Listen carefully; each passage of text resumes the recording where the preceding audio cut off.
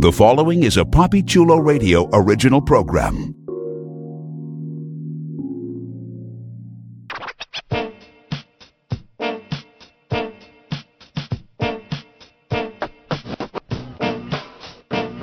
Let's go.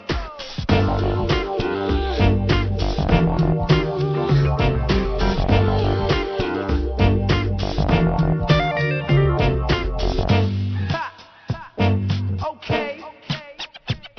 Here we go. Let's do this. Yo. Check. Let's go. Get up close and personal with some of your favorite celebrity personalities on One-on-One with Papi Chulo. Created by Papi Chulo, One-on-One showcases exclusive interviews with the most fascinating personalities.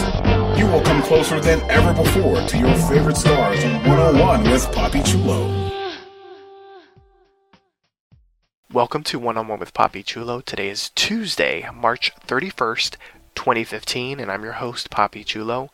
Listeners, please welcome back to One-on-One with Papi Chulo, multiple award-winning fan favorite adult industry veteran performer, director, and all-around entertainer, Jack Napier. Welcome back, Jack.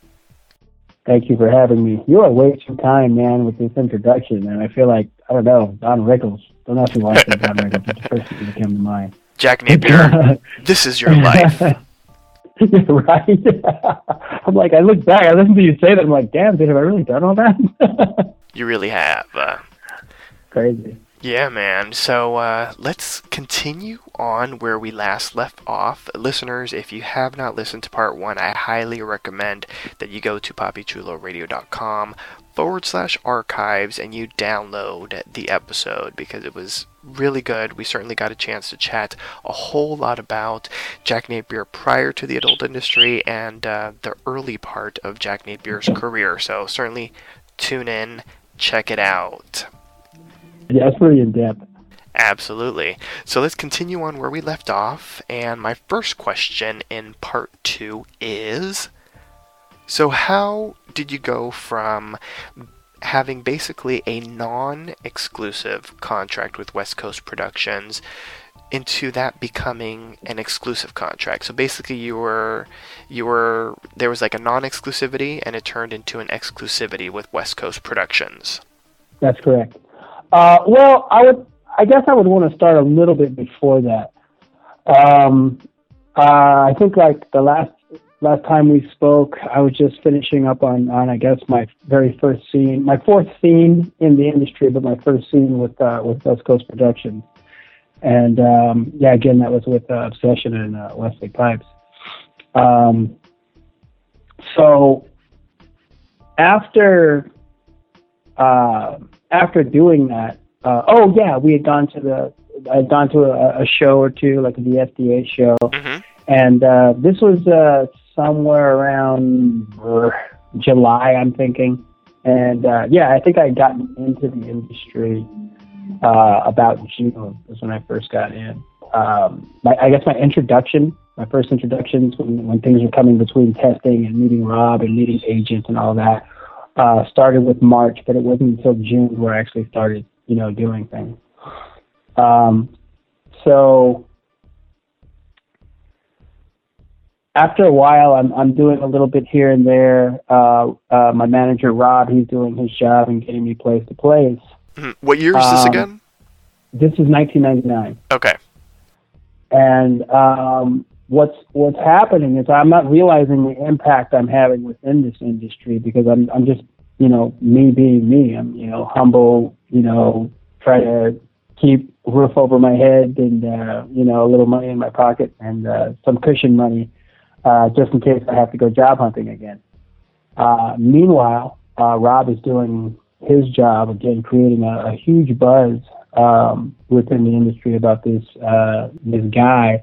And it's funny, at the time, Usher was becoming a very popular young man, and I didn't realize it at the time, but he was using Usher's fame and comparing me to Usher at that time. And it's like, hey, yeah, the guy this, that, big dick, built like Usher, and looks like Usher, built like this. Bruce Lee built. That was my.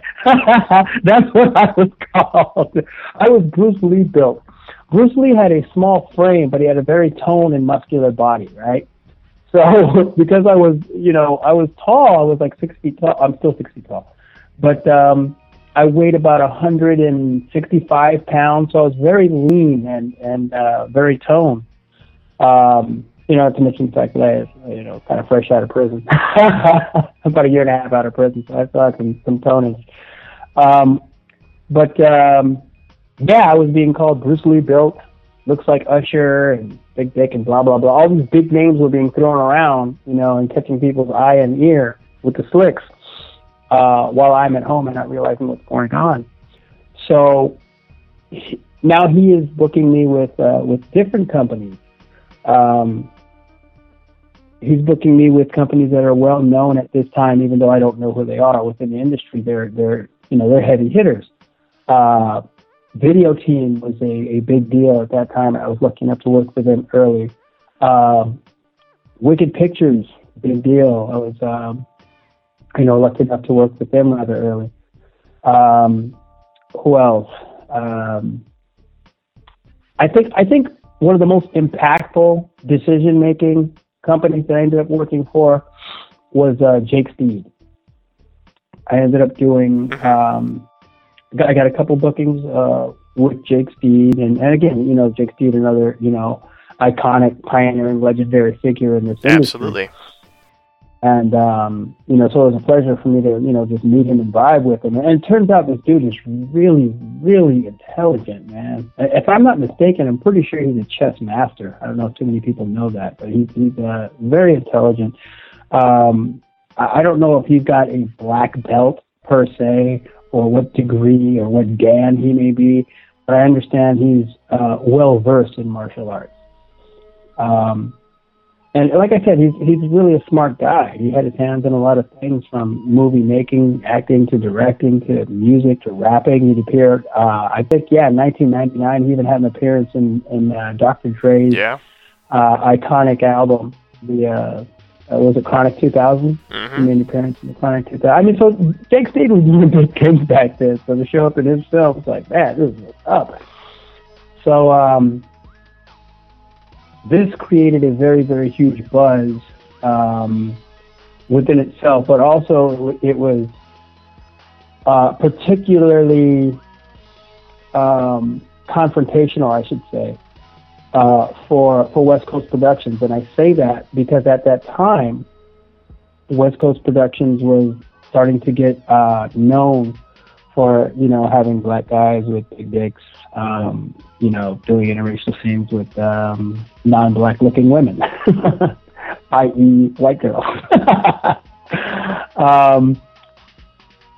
So that being said, Jake Steed had a title called was it Little White Chicks and Monster Dicks? Yeah, Little White Chicks, Big Black Monster Dicks. I believe that was it, right? Okay. So, and again, the series was catching some buzz because he was doing some things that that nobody else was doing. But on the other hand, he was also doing some things that other people, particularly West Coast, was doing, namely Little White Chicks and Big Black Dicks. So, what ended up happening, because this was, business-wise, they are literally, the two series are in direct conflict with each other. So if I work for West Coast and promote West Coast stuff, and then I go do a shoot with Jake Steed while, Jack Napier is on his way up or what have you, now people who would be spending money, this is back when people still spent money on porn. They would, if they were going to watch Jack, initially they'd be watching it over here at West Coast. And now, oh my gosh, Jack is also in this other Big Black Dick series. Oh, well, let's go pay money over here and watch Jack over here, if that's what they were watching it for. And now this, created a conflict of interest, me going back and forth. So that's when my first non-exclusive contract was drawn out. And it was on the basis that I could work with other companies as long as what I was doing was not in direct conflict with what I was doing at West Coast, like Jake Steve. So based on my first non-exclusive arrangement with West Coast, I could no longer shoot movies for Jake Steve or other people that were shooting that genre. So basically, interracial Gonzo or interracial wall-to-wall, Gonzo being little or no storyline, and wall-to-wall, pretty much the same, little to no storyline. Just go in, introduce, and go, right? So it was about this time when the Something About Jack series was first being drawn up. And it was, or at least the concept of it was being drawn up. And initially, so my first non-exclusive contract came within 4 months of me entering this industry. Somewhere about, I got in June, so July, August, September, somewhere about October was when the non-exclusivity was drawn up, right? But now, at this time, again, my name and my face is circulating much faster than I ever had any awareness of. You know, I'm meeting people face to face, but I don't have, at this point, I don't have my finger on the pulse of the industry. I don't know a lot of people. I don't know, what's circulating, how it works. I don't know anything about AVN. I don't know about award show. I don't know about any of this, I don't know any of the agents. I don't even know about agents. I don't know any of the directors. You know what I mean? I'm just basically being led by the hand by Rob through all of this, okay? So while this is all happening,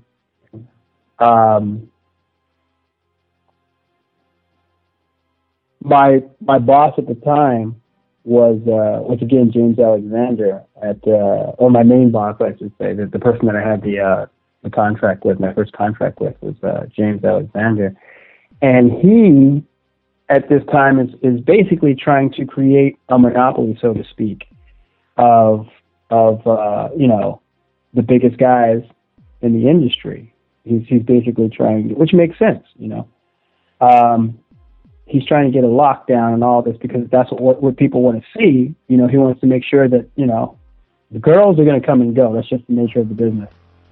But there's not too many, Mandingos around. There's not too many Lexington Steels around. There's not too many Shane Diesels around. There's not too many Jack Napiers around.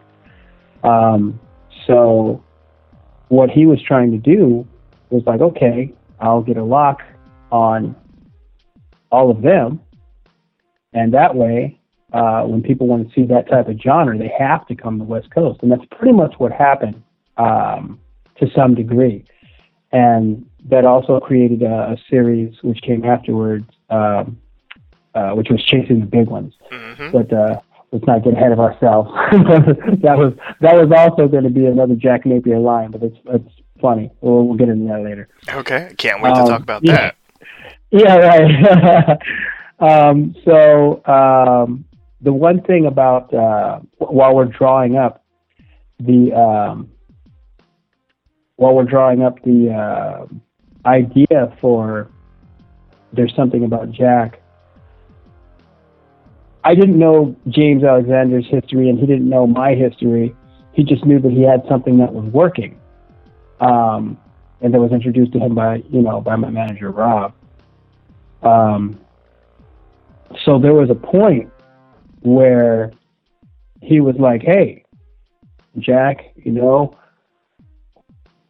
I want you to have your own series. I want you to do your own thing, right? And here, I'm ready to give you $100,000 so you can get started for budget and whatever.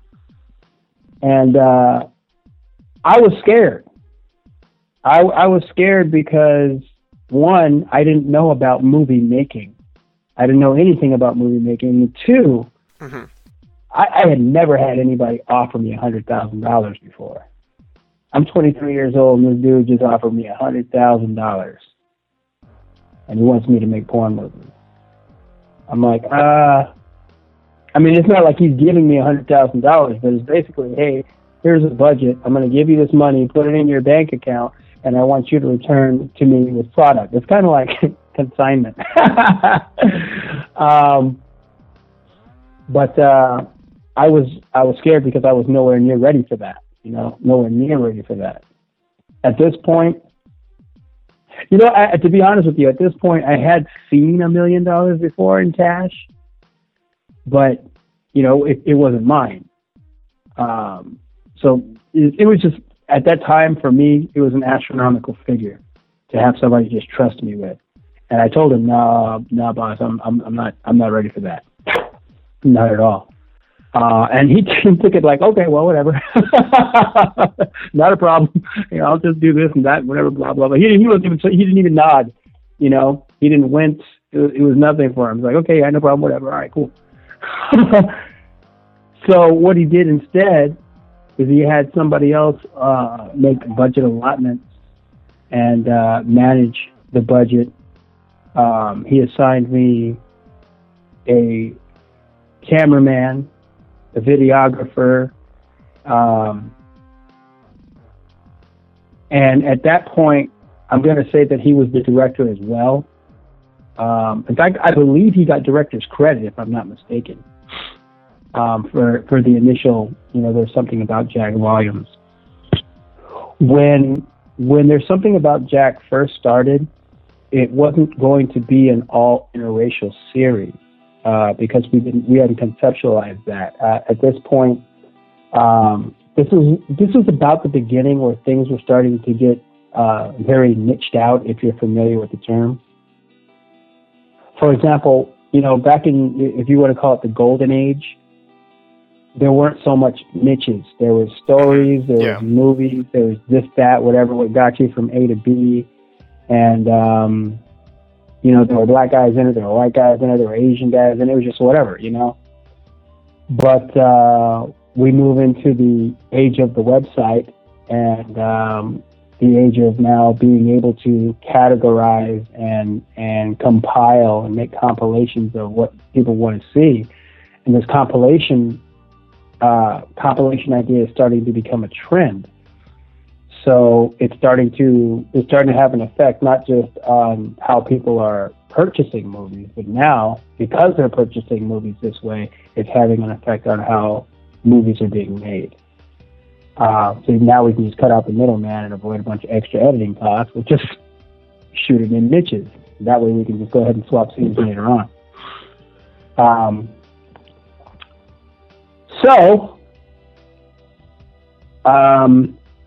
Now, fast forward to There's Something About Jack. We didn't have a concept of this at that point about niches and whatnot. So the first There's Something About Jack basically had, there was no, it's only going to be white girls or it's only going to be non-black girls or whatever. So it was, the way it was shot, there were black girls in it initially, right? So this is just when it's being shot. Okay. What happened and what brought about Chasing the Big One is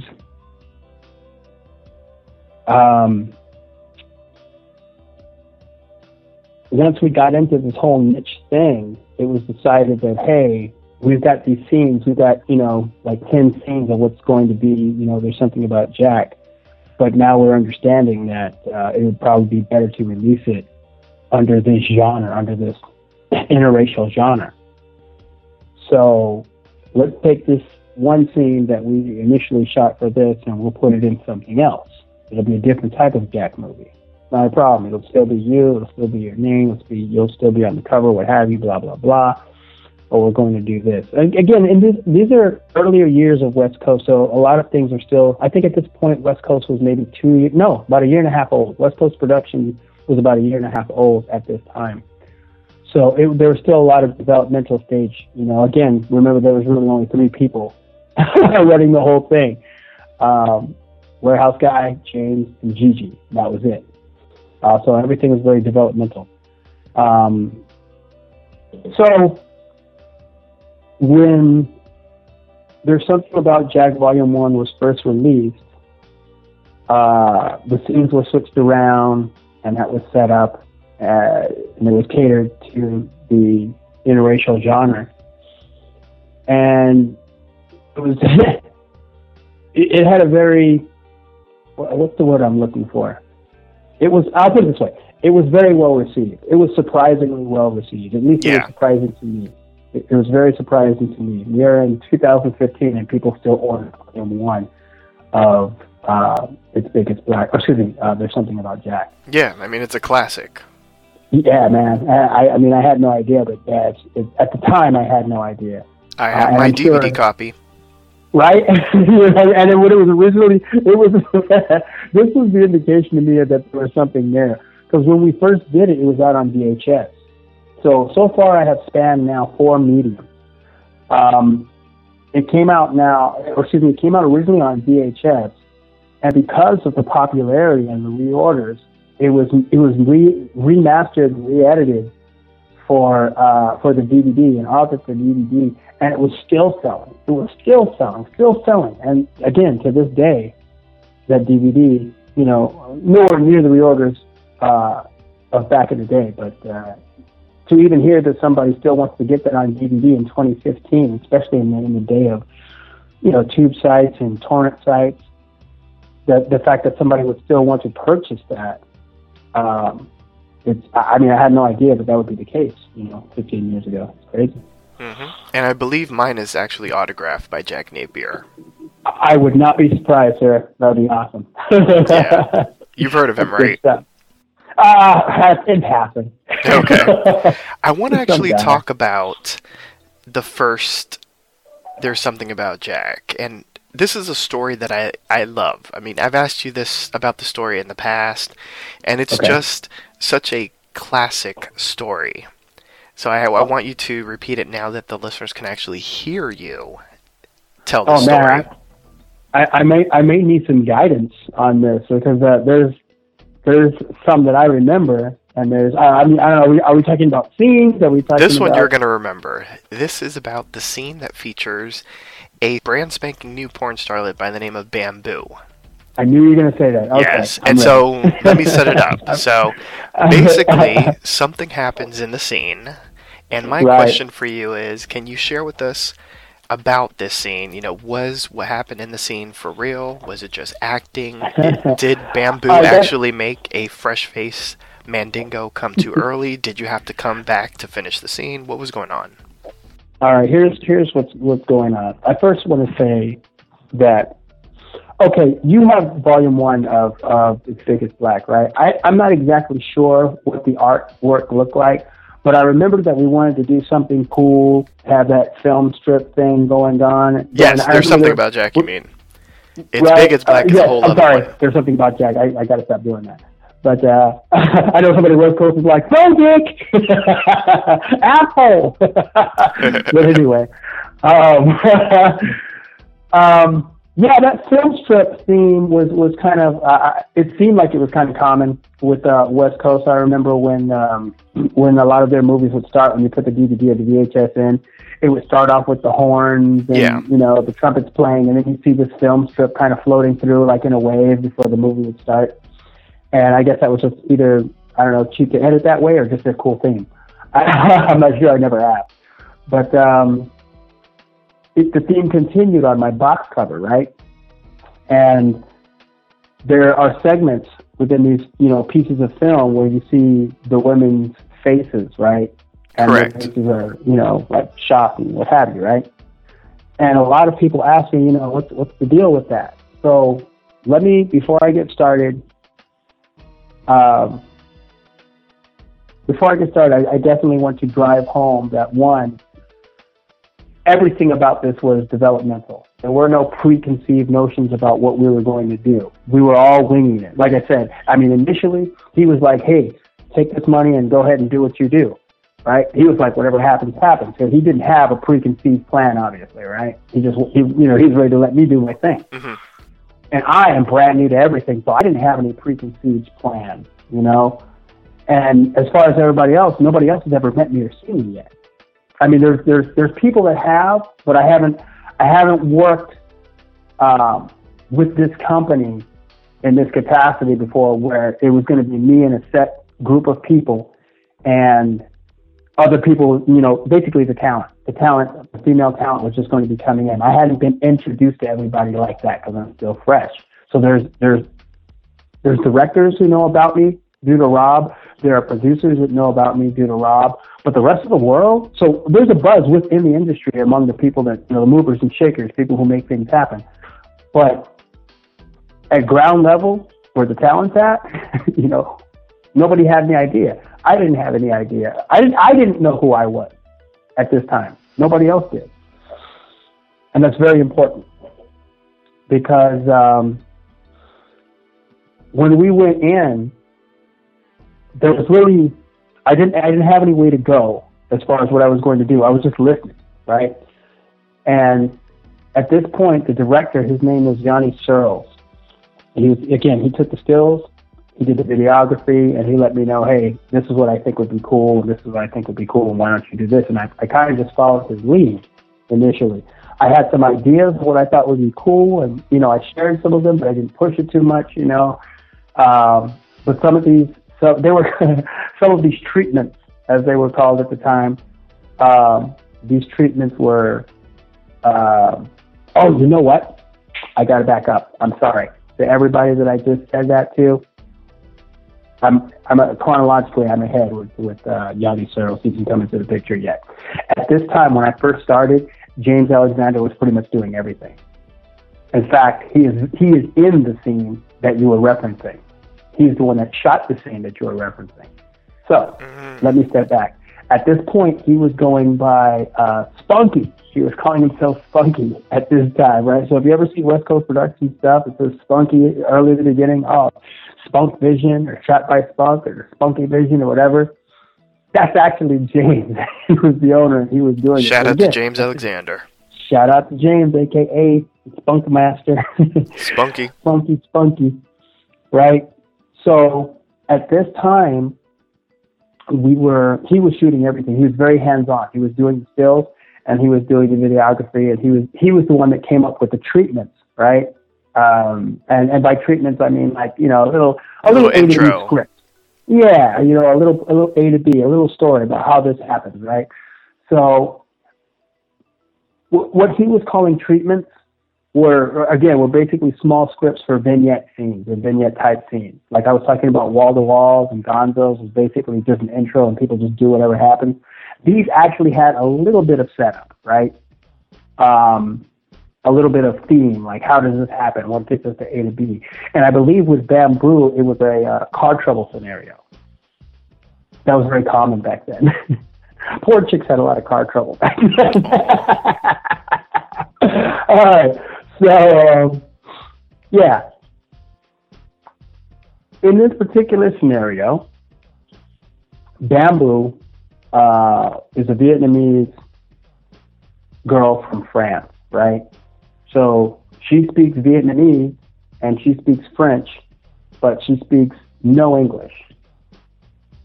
Now, I want you to understand at this time, this is not just the scenario. This was just a girl who came from France that the boss had seen, was represented by Mark Spiegler. Shout out to Mark Spiegler. He represents the best of the best, right? I said it. If you're a girl in this industry and you want to be represented by anyone, you want to be represented by Mark Spiegler. I'm just saying. This is not a promotion or a commercial for him or whatever. This is just what it is. This is just what I'm promoting. I'm just reporting, not promoting, but reporting. He's very selective. He's very well known. He has a very small circle, and he's been doing this for many years. And the directors and producers know him and his girls to be very problem free, which is what you want when you're spending money based on time to make things happen. So again, somebody I've known for a long time, and really in 15 years, I think I had a problem with like 2 girls. Pretty good record. I'm just saying. All right, so when Bamboo showed up, she was just like a must-have, must-shoot immediately. She was available, and Jim's like, yeah, we got to have her now, right? Mark is like, all right, cool, you got her. So she shows up, and literally, she speaks no English. She speaks French. She speaks Vietnamese. But we don't. Exactly. But she's too hot to let go. You can't just call the scene off because we can't, basically, we know what's going on. She knows why she's here. She knows what she's here to do, whatever, blah, blah, blah. So we basically motion everything for the treatments about what we want her to do. We obviously didn't have her do too much. That required too much communicating. But yeah, so we had her outside the car, just pose here, and we'll just shoot her here. So boom, we got ahead and we made that happen, and then we shot the little setup outside or whatever. So she's got car trouble. Oh yeah, we can help you. Oh, you don't speak the language? No problem. Just come with us. We'll make everything better. Bada boom, bada bing, right? So we get to the place, and again, we want to establish to our viewers what's going on. So that requires us to talk somewhat, but we don't want to make her feel uncomfortable. So what we ended up doing is we actually put in one of our movies into it. We put on one of our movies. We put on one of the movies for her to watch, and we actually on film, right, during the scene, we're pointing out things that we want her to do. Like, okay, so hey, I know you don't understand English, so hey, we want you to do this right here. So all of this is 100% legit. In other words, if we had turned the camera off, we would have had to do the same thing anyway. So my idea is like, you know what? Just leave it on the camera. Just leave it. This is about as real as it gets, and I think it's interesting as hell. Just leave it on. And James did it. So we did that. And there's a point where I went to sit next to her on one side, and Mandingo sitting on the other side. And she's I think she starts off, if I'm not mistaken, I think she starts off either with a hand job or a BJ with Mandingo, if I'm not mistaken. I think hand job, and then that leads to the BJ. Okay. I think it's been a while since I've seen the scene, but I know it starts off slow in a sense. You got to start off with the hand job, then the blow job. Right. Yeah. Well, there was the reveal, right? And that's correct. The thing. It became known, or it came to be known as the reveal, because while they were doing their thing, I'm kind of getting undressed, and I believe I kind of pulled myself out. I don't believe she pulled me out. I think I pulled myself out. I can't exactly remember. What I do remember is this. I remember that she looked over, saw me, and literally fell out. Like, put her hands on her head, like, over her face like this. Oh my gosh, this is not going to happen. I thought it was funny as hell. In fact, I might have even laughed. At this point in my career, all this is hilarious to me. So I did a lot of laughing in a lot of movies. So much so, some people started to complain, like, why the fuck did you laugh so much? What the hell is so funny? Oh, that's funny. It was hilarious. I thought it was hilarious, man. So, yeah. So people asked me later on, oh, okay, I'm sorry, I'm skipping ahead. So she initially looked at me like, hey, this guy is too damn buku. Again, she's Vietnamese, right? And we, at this point, Full Metal Jacket was still a very popular movie, right? Still a dope movie, but it was kind of popular. It was in people's brain at this time. So the whole too buku thing was circulating around the room, like, jokes were going by. So she was saying, he's too big, too buku, what have you, right? And the guy who was shooting, James, he was laughing because he was saying, he's too buku, right? Okay. So what happened was they were like, okay, hey, Mandingo, we're going to take Mandingo over to into the room, or what have you. So I think what we did was, she agreed to do Mandingo. She said she wasn't trying to do me. I'm like, okay, cool. So what we did was, I didn't know this was going to happen. James didn't know it was going to happen because she made that decision right then and there on the spot. Like, hey, that's not going down, right? So what we did was we were like, okay, we'll just set it up to where I've got, you know, a phone call that I've got to take, or I got to, you know, go do something somewhere else, right? And we're like, okay, well, we'll pay Jack like a kill fee for being here, and, you know, finish out the scene, whatever, bada boom, bada bing with these two. So as the scenario goes on, I don't know if I check my pager or if I check my phone or whatever, one of those ridiculous ass cell phones in there at the time, and boom, oh gosh, I gotta go. Oh, this sucks. Oh, nothing for me today. Oh, I guess it's just you and Mandingo. Oh, I have to leave. Boom, and I'm on my way. Right? Cut. So now we're established, and they go into the bedroom. And I think this is kind of what you're referring to. Yeah. And all right, there we go. All right. Okay, well, the now, whole scene, but I yeah, know. this is the interesting part. Okay. So. Poor Mandingo. Oh my God.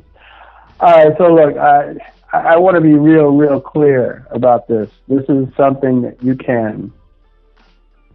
In fact, this is something I encourage you to go online and go to either GameLink or go to Adult DVD Empire, or go straight directly to the West Coast Productions site. Mm-hmm. Or AEBN. Yeah, and either order it video on demand, or get yourself a copy. Just get yourself a hard copy so you can have it in your hand. Or if you want, hell, you can hit me up and, you know, you can get it directly from me and I'll autograph a copy for you if you like. Okay, I think I plugged everybody. Yes, because this scene it's epic. Okay, so here's what happened. The reason I'm saying this is just, again, it's what it is. I'm just reporting what happened, right? You can literally, from when they started, right, from when because Mandingo's a big dude. He's not, you know what I'm saying? He's not like a little dude. He's very well endowed, right? Yeah. He's Okay. part of the trifecta that West Coast Productions cultivated. He is indeed, and yes, they did. All right, so that being said, and that's very well put, by the way, thank you. You're welcome. Yeah, you, Mandingo, Lex. That was it, yeah, we were those guys. So, you know what? I didn't know that Shane got in before I did. He might have even got in before Lex did, but he wasn't on the West Coast set at this time. If Correct. he had been, that would have been the Four Horsemen, man. Forget about it. Yeah, but he didn't show up until way later. It was even after, like, Mandingo was still around because he still directs and stuff, but it was, like, way after, like, sort of, like, the Lex years, when it was, like, just the three of you. Well, that's what I thought. But apparently he had actually been on, he started in the industry before I did. No, I'm saying as far as West Coast Productions. Right. Oh, yeah. That's what I'm saying. Yeah. If he had come in earlier on the West Coast set, oh my gosh, it would have been just shut everybody down. Jeez. Anyway, never too late, just saying. But anyway, Exactly. So Mandingo, well-endowed guy, and I think Bamboo.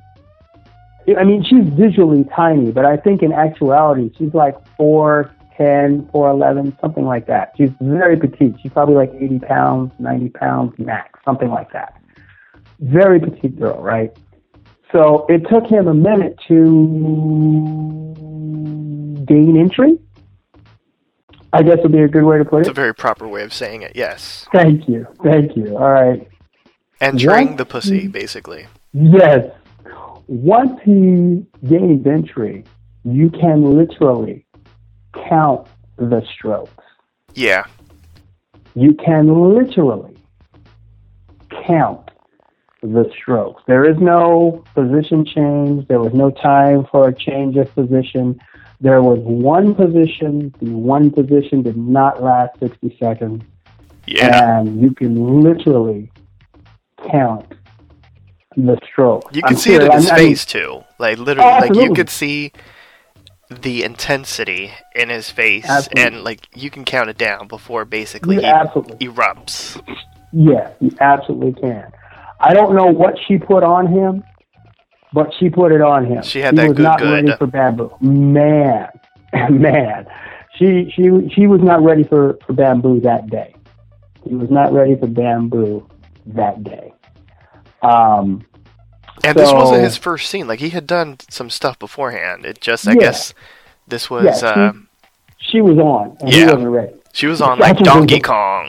She was on, and he was not ready. He was not prepared for that level of on at that particular point in time. He was not ready for that level of on. Or I don't know. There was something about her that brought it out of him, and that is a real deal. Yeah. There was something about her that brought it out. and There's she something brought it about out. Bamboo. Right? Yeah. So I'm not going to say how many strokes exactly for one reason. Oh, excuse me, for two reasons. One, I don't exactly know anymore. And two, you should cop it. Exactly. You should cop it and get it Listeners, for yourself, right? You should absolutely buy cop it, get or if you have it, go check it out and count the strokes. Count the stroke. I will say this. It is less than 20. It is less than 20. I could be wrong about that, but I don't think so. It is less than 20. Would you agree that it was less than 20? Based on your recollection, would you say that it was less than 20? I don't want to say for sure. I'll say this. If it was not less than 20, it was very close to 20. I don't think There- it was there very weren't that close many to 20. I don't think it was very close. Well, I'll put it this way. Here's what I think. I think it was more than 10 and less than 20. Okay. I could agree That's with what- that. That's what I think. But again, I definitely encourage you guys to get it for yourselves, see for yourself, count for yourself, whatever. It was an amazing thing.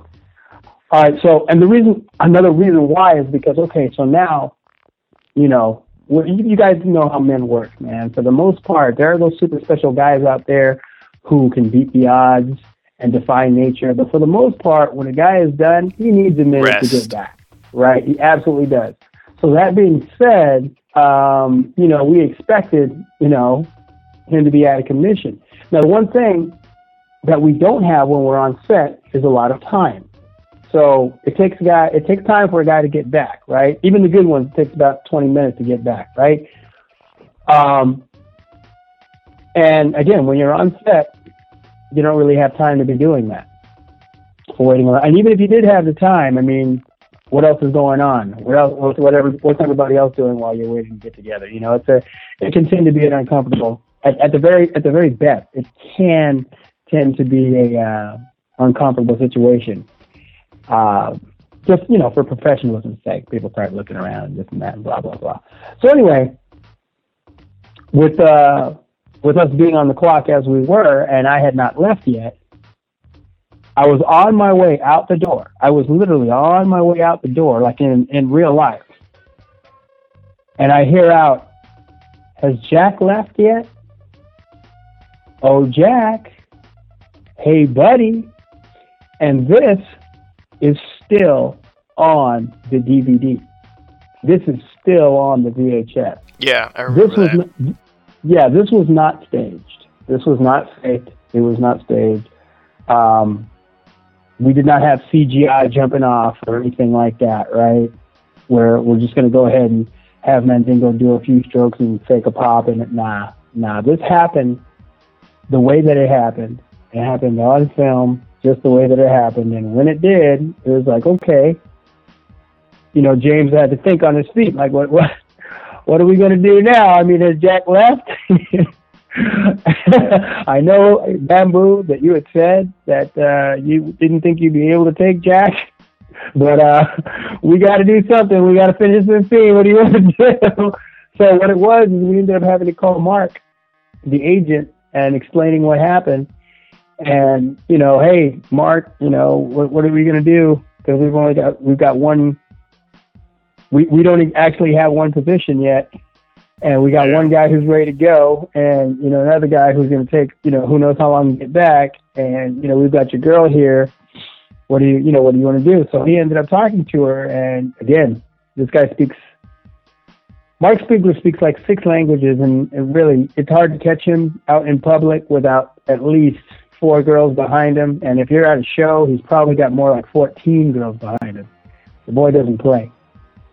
That being said, he talked to her on the phone. She gets off the phone, and she's like, okay, I'll do it. But it won't bada bing. So basically, he convinced her, look, this guy is not that much bigger than Mandingo. He'll be real gentle, and stuff and says blah, blah, blah, which I am. You are. I am. So, yeah, again, that basically epic scene was never supposed to happen for me. You Wow. know? Well, pause And- one second before we continue on with the scene. I want to ask, because you've been very candid, what Sure. was just the general reaction of like James and because James was the only one there, right? That is correct. So what was was James, his response to That was it. What you Okay. caught on video, that was it. He responded on video. That was his response. Like I said, if you watch it yourself, I'm pretty sure you hear him exclaim "Wow" a couple of times. And he was also very candid, and yeah, he didn't really hold back. So he said a few things that I heard because again, I'm still in the living room getting dressed, getting ready to leave because I don't think I'm getting ready to do anything for the day. So I hear him exclaim, and I want you to know, I never knew exactly what happened because it was on film and I wasn't in the room. I didn't know exactly what happened until I got the DVD later. Very much like it was with the conversation with Obsession and Booty Talk 8. I never knew anything about her part of the interview until I ended up getting yeah. until I ended up getting the VHS later, which is kind of funny because in her part of the interview, she starts talking about how she was going to turn me out and turn me on, you know what I mean, put me out of the game, teach me a few things or what have you.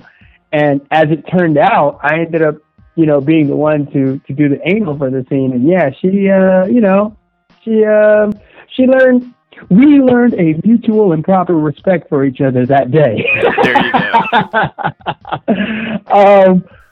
What So, about as yeah. far as Mandingo though? Like, what was his response?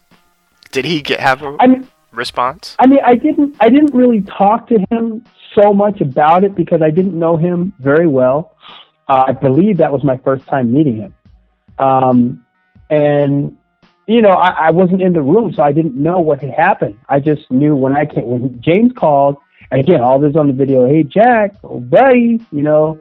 So I come back, and I enter the room, and I see the girl on one side of the bed, and I see him on another side of the bed. Cleaning her belly? So, you know, something like that, but something like that.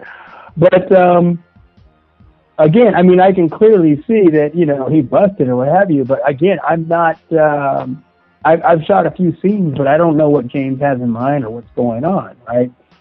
So when he let me know, like, you know, that what had happened, you know what I mean? So I'm like, okay, I get it. But again, you know, Mandingo didn't have really too much reaction, and I wasn't really trying to interview the man at the time. So I'm like, you know, it made sense. It's like, okay, he smashed, he came. I didn't really make a big deal out of it, and I guess it wasn't. I can imagine it wouldn't have been something that he wanted to talk about right then and there. Yeah, I mean, that some makes people sense. just like, yeah, you know what I mean. So, you know, whatever. I mean, really, there's a naked Asian girl who speaks French on the bed, and I get to have sex with her. I'm not really trying to interview the naked dude in the corner. Just saying. So, yeah, I mean, things went the way they went, and you know, You that was lasted that. more than 20 strokes? I did, and again, for it to be a scene that was not supposed to happen for me that day, it ended up becoming one of the, if not the highlight of that particular DVD, then clearly one of the highlights of that DVD. Absolutely. Or VHS at the time. Yeah, it's definitely cool because again, it was very raw, and the whole thing everything about it was raw and real and candid. I really liked that aspect. There was outside of the treatment, right? Outside of the A to B, her car didn't really break down, is what I'm trying to say, and she didn't really own that Cadillac. I can't remember if it was a Cadillac or something else, whatever. She didn't really own that, and it wasn't really broken down. But besides that, yeah, she really didn't speak English. We really did have to motion her to do certain things, and we had to show her on film what we wanted her to do, and like this and that, and point to her mouth and point to our, whatever. That was all real, and it was just amazing for me that we were overcoming these minor but comical obstacles on film, So then I'm thinking, okay, that's it for me, whatever, blah, blah, blah. And then, boom, life happens again. And, Mandingo, bada boom, bada bing. She basically stole it out of him, you know what I mean? She stole his fire right out of him. Yeah, pretty much, like literally. She swallowed his soul. Yeah, no doubt. I'm sure he wasn't giving it that quickly, of his own free will. But yeah, she definitely came to claim what was hers. She snatched it. So, since you are being candid, right. Did she have that good? Like, could you, when you were inside her? Absolutely. Okay. So you were like, I see. At that time, it was absolutely the. I don't want to use the word tight because everybody uses the word tight. And it doesn't really give you an idea. No, not so much suction cup. It was more like. It was like a boa constrictor constricting its prey. I was going to use the word constrictive. It was very constrictive. Yes. That is the word I was going to use. Very constrictive. It was, like I said, I'm really trying to stay away from that word tight because everybody uses it so much. It's like, it doesn't really give you an idea. It was like a Hoover. What it was really like, if you can imagine this, okay, if you take a rubber band, right, and you wrap it around your wrist, you can feel in this one small area how it's constricting on your wrist, correct? Mm-hmm. Okay. It was like a row of rubber bands, if you can imagine that, a row. Have you ever had like many rubber bands on your wrist? No, but I can pretend. Okay. So I know there are people out there who have had rubber bands upon rubber bands on their wrists. I remember it was like a fashion style once upon a time where people had like the rubber bands on their wrists once upon a time. It was like that in the sense of the elasticity, the tension, that type of pressure. If you could imagine a row of that, it was like that, just as far as constricted. So what prevented you from early departure? At that time, and I guess maybe this is probably the only reason that I can think of. At that time, I did not have the control over myself that I do now. I didn't have control of my dick the way that I do now, right? And at that time, in my early stages, it just took a very long time for me to come. Like, guys talk up one side and down the other about how they can fuck all day. And I'm not saying that all of them are lying, but some of them are. I never really got into talking about this all day jazz or whatever, blah, blah, blah, but it actually had an effect once I showed up on set, because again, this is what we're doing is time based. We have a certain amount of time to do a certain amount of work, and then we have to get out because we're on the clock. We're here by the hour. If I'm on a location, we're here by the hour. If I got, whatever it is, the point is we're on the clock. So the more that we sit around idle, the more money is coming out of people's pockets. So we're not really trying to do that. Once a person gets what they need, they want to go. And then enter Jack, right? So he does all the scene and the footage and the positions and this and that and blah, blah, blah. It's like, all right, fantastic. Jack's got everything we need. We just need you to come now. And it was taking a long time. I didn't know if it was the environment or if it was just uncomfortable, people around, or I don't know what it was, but it took me a long time. And when I say long, I mean there were points where,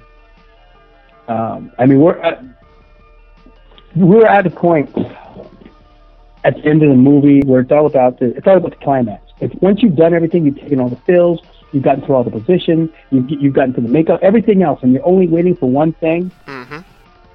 people will give you that minute because it's all about the pop shot. It's all about the pop shot. Everything else means very little if you don't get the pop shot. That's just what it is, right? So people were very tolerant of me when I first started because it took a really long time for me to come.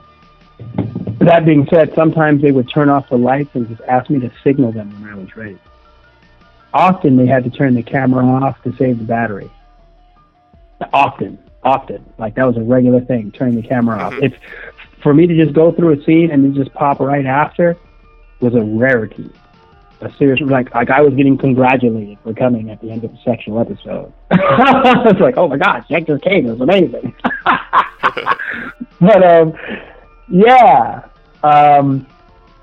So I think that's really all that was going on with Bamboo. It wasn't that I had the super mind control. If anything, it was quite the opposite. I did not have the mind control to be able to release when I needed to, in a professional sense, which is why I admire a lot of people who can do that. There are two people that I know were known for doing a couple of amazing things. In the realm of, dick control, I guess is what we would call it. The two most famed people that I know would be Peter North and Ron Jeremy, right? Mm-hmm.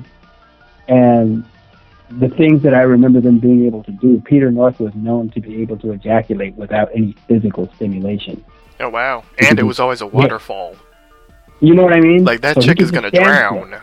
Yeah, right. She's dead. She's dead. It's a wrap. He can stand there, hands on his hip, right? Think about something real cool for a couple of minutes, and then let you know it was coming, and boom, nobody touched him. It just like, boom, just happened, right? That is control. That is mind over matter. And then with Ron is like, whenever you need it, down to the second, whenever you need it. You know what I mean? I'll even count it down for you. And that was his thing. He can count it down from whenever you want. You want 1 minute, you want 30 seconds, 10 seconds, 15, what do you want? And he'll count it down for you. 15, 14, 13, whatever. He gets down to 1, boom, on time every time, to the second. That is control. That being said, I don't have that. These guys are amazing. I do not have that. I don't know what kind of cyborg thing they've got going on. I don't know, man. But I do not have that. I'm not that guy. So I think that's all it is. I think that I didn't have the control to release when I needed to, and there was, the stamina was just there. I just didn't have the control. Lasting all day was not ever an issue for me. Yep. Okay, that's interesting. So, another story that I want you to share with the listeners that has to deal with There's Something About Jack, oddly enough, has to deal with There's Something About Jack numero dos, number 2. All right. This is a story you've told me before, and I want you to be able to share it with the listeners so that they can hear you share this story. All right, cue me in. This is a story about a woman named Carmen. Okay. And oddly enough, it actually happens to co-star with Mandingo, but that's not the reason that I asked, because Carmen was very interesting, in a sense, for lack of a better word. She was interesting. Okay. Listeners, you'll understand why she was interesting. Well, okay. I mean, I want you to understand again. I'm still fairly new, and I don't know everything about everything. But I do remember that the scene involved me, and it involved Mandingo and her husband, at that time, maybe? Yes, boyfriend, yes, something? I believe. I was going to say Her significant other, yes.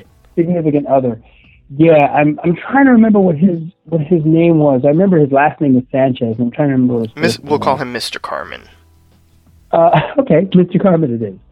All right, so the scene involved, all three of us, and this was my first time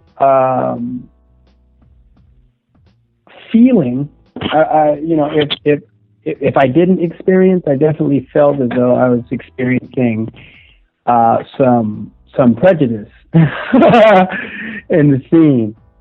Long story short, and I don't remember the story so well, but I remember feeling as though she did not want to have as much involvement with me during the scene.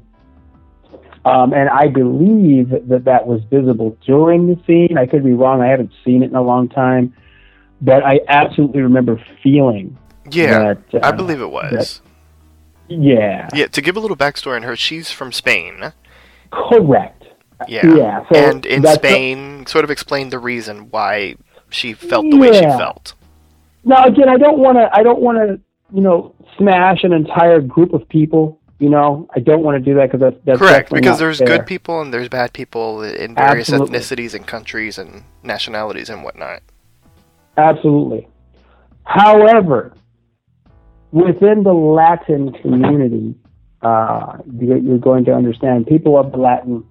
Members of the Latin community are going to understand what I'm saying. Whether they agree or not, they're going to understand what I'm saying.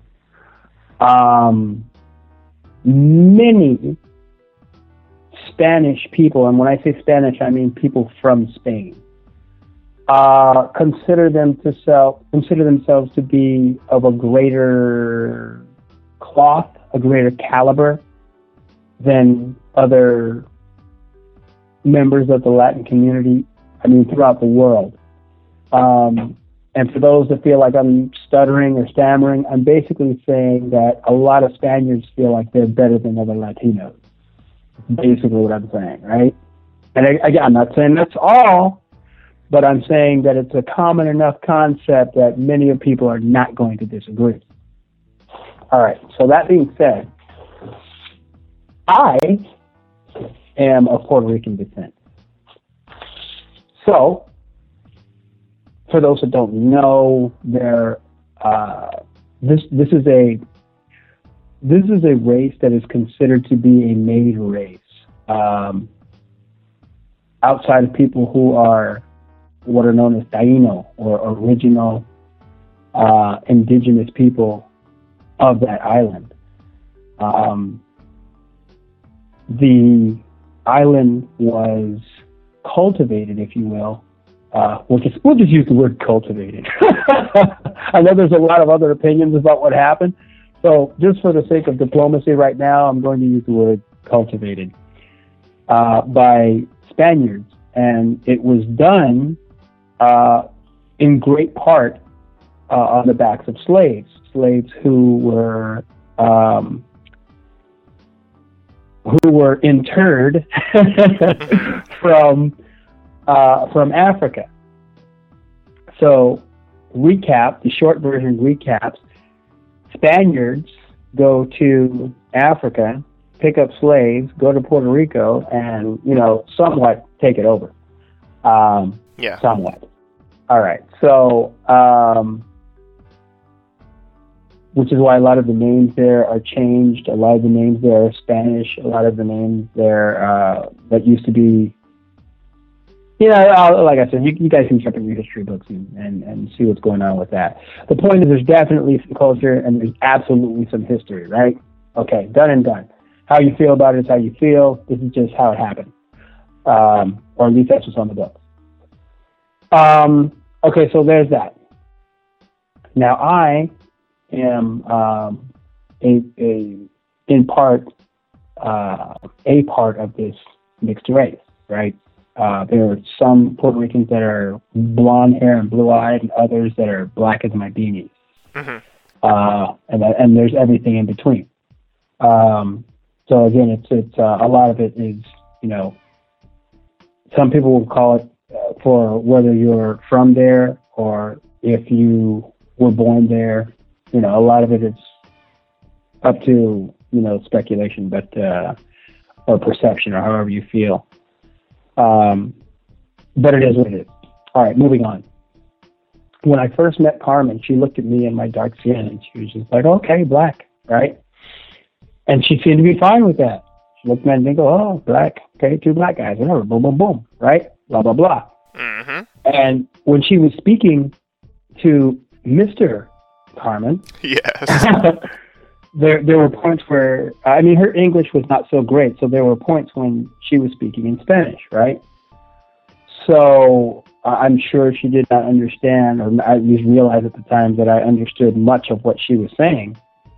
And at one point I had responded to her in Spanish, and then she looked at me like, you know, how do you know Spanish? So I told her, well, hey, you know, I'm Puerto Rican, right? Everything changed after that. Absolutely everything changed after that, right? And it was so apparent. Again, I haven't seen the scene. I have not seen the scene in a good long time. But on set that day, it was so apparent that Mr. Sanchez actually apologized to me for her behavior. Mm-hmm. It was pretty wild. So yeah, I mean, you know, people ask me often, like, "Hey, Jack, is there racism in porn?" I'm like, you know, is there racism in the world? Aren't we just people that come to our group? People in this industry are just people in the world. They're just people in the world. People from the world, people in the world. It's like asking if there's drugs and alcohol in the music industry. I'm like, is there drugs and alcohol in the world? Absolutely. Yeah. I think it was evident in the scene. I don't know. I can't remember how long the scene was, but like, let's pretend the scene was 15 minutes. Okay. Out of those 15 minutes, you were maybe doing anything sexually to her for like maybe 3 of those minutes. Like, there was not a whole lot of Jack Napier in that scene. Not a lot. Yeah, there was a lot of there was a lot of clear avoidance. Again, I don't remember how it was edited, and I haven't seen it in a while, but I definitely remember that day. It was very clear that once I said that, boom.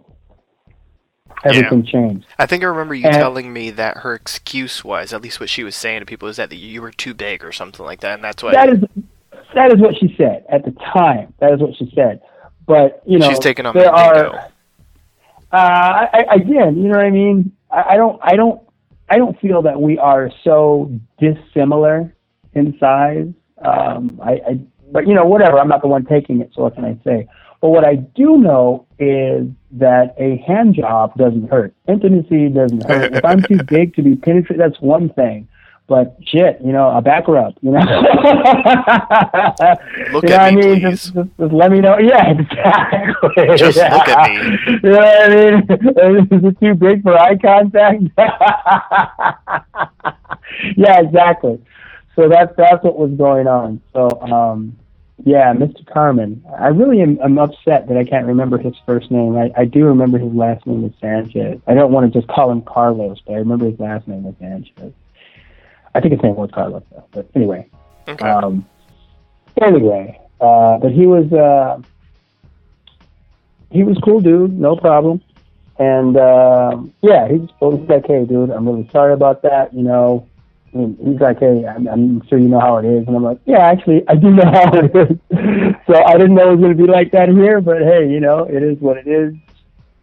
My name's still on the box. I'm still in the scene, and my rate isn't going to change. So there you go. Bada boom, bada bing. Bada boom, bada bing. The series how that went. Yeah. The series that we've been talking about, There's Something About Jack, clicked with the fans. Like, it was incredibly successful. Why do you think that There's Something About Jack clicked with your fans so much?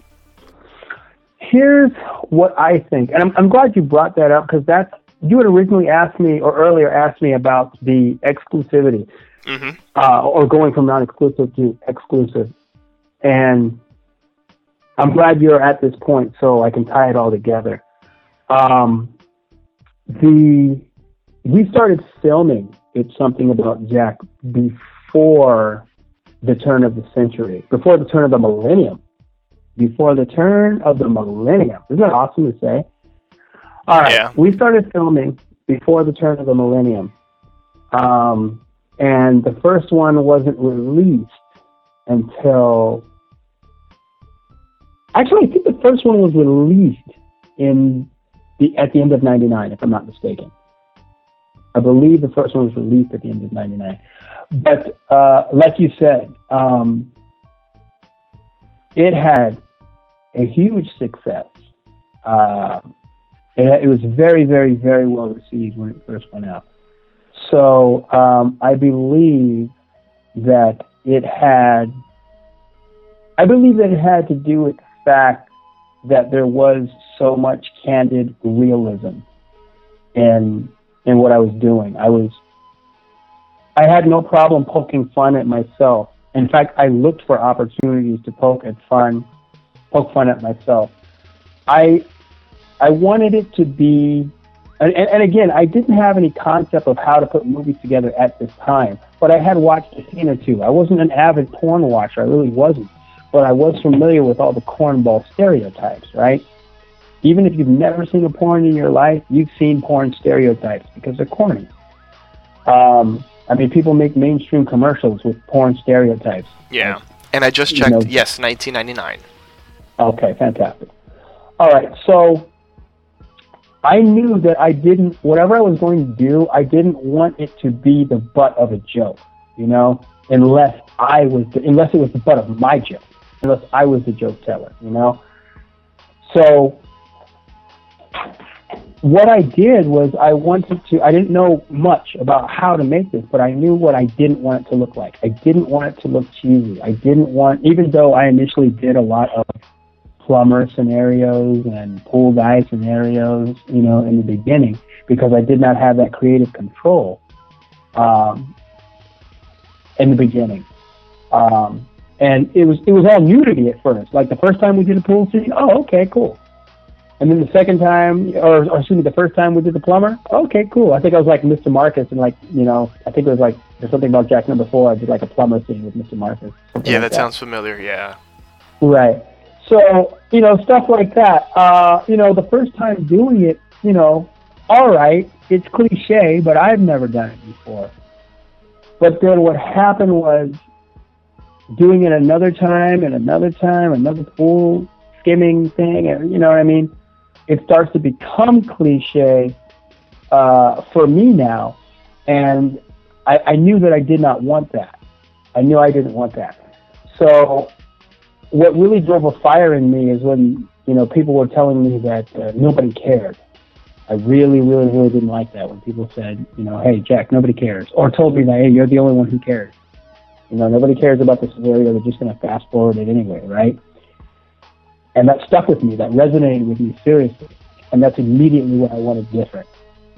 I wanted to approach this with a relatability that people would not fast forward through. I wanted to make the story.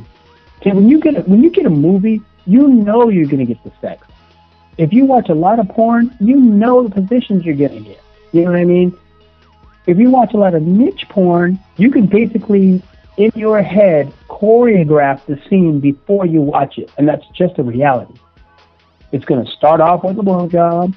Then you're going to go through 3 or 4 positions. One of them is going to be doggy. One of them is going to be missionary. You might get a spoon. You might get a cowgirl. You might get some, creative jazz. Maybe you get some snap, whatever, blah, blah. And then at the end, he's going to come. And more than likely, where is he going to come? On her face. That's it. That's what's going to happen, right? If it's an anal scene, it's probably going to say so on the box, and that somebody's going to get it in the ass.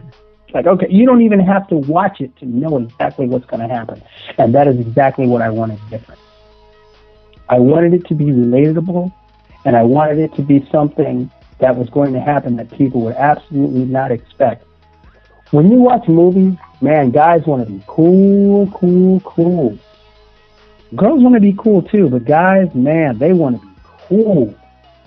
They want to be that guy, whether, I don't know if they are this person in the street or not.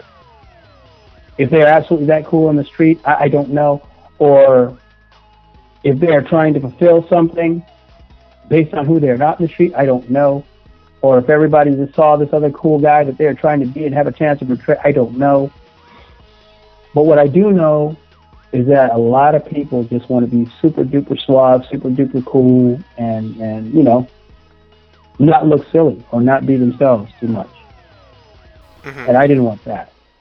I absolutely wanted a relatable, interesting story that people, when I say relatable, I mean this may or may not have happened to you. The things that I go through may or may not have happened to you, but more than likely, if it hasn't happened to you, you know somebody that it has happened to. For example, you may not have been walking down the street and had a car drive by you and splash water on you from driving by. You're too close to a puddle or something. The car goes by and splashes you. You may not have ever had that happen to you, but you know for a fact that it happened. You've seen it happen to somebody. You may have even done it to somebody, and that makes it relatable. But I figured it would be more interesting if I was the butt of the joke. I can control the reaction. And I can, if I'm the butt of the joke, we can shoot me getting splashed 6 different times. We can get it from 6 different angles, you know what I mean? And I'm willing to do that just to get that scenario. Why? Because you didn't see that in movies like that. You didn't see it in porn. Another, for example, there was a point where I remember having a scooter. I was riding around in a scooter. You don't see guys on scooters in porn. Really? That shit's not cool. That's not pimping, man. And that's what I wanted to do, because at this time, scooters in Southern California were crazy popular. I don't know how popular they were, in the rest of the nation or the rest of the world. But I mean, obviously scooter sales were through the roof at one point, even in California. And California is strict on everything automotively, or in regards to automotives. In California, things are real strict. So it led me to believe that they were probably pretty popular and common throughout the rest of the world. But with all this common scooter acceptance or whatever in the world, you didn't see that in the movies. That's not what was portrayed.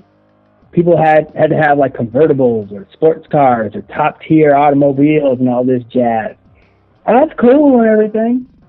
But it wasn't my reality. My reality was I drove an Escort, and you couldn't drive an Escort through the park. So I had the scooter. I rode it in my day-to-day at life for fun and my leisure because I could afford it and I enjoyed it. And I wanted to, again, bring a lot of me into this movie, who I really am. So I'm like, okay, I'm going to bring the scooter. We're going to go to the park. We're going to do park pickups, and I am going to be doing what I would be doing at a park on my day off because I could. And I brought my scooter. So how I got my scooter, and how do I make myself the butt of a joke, right?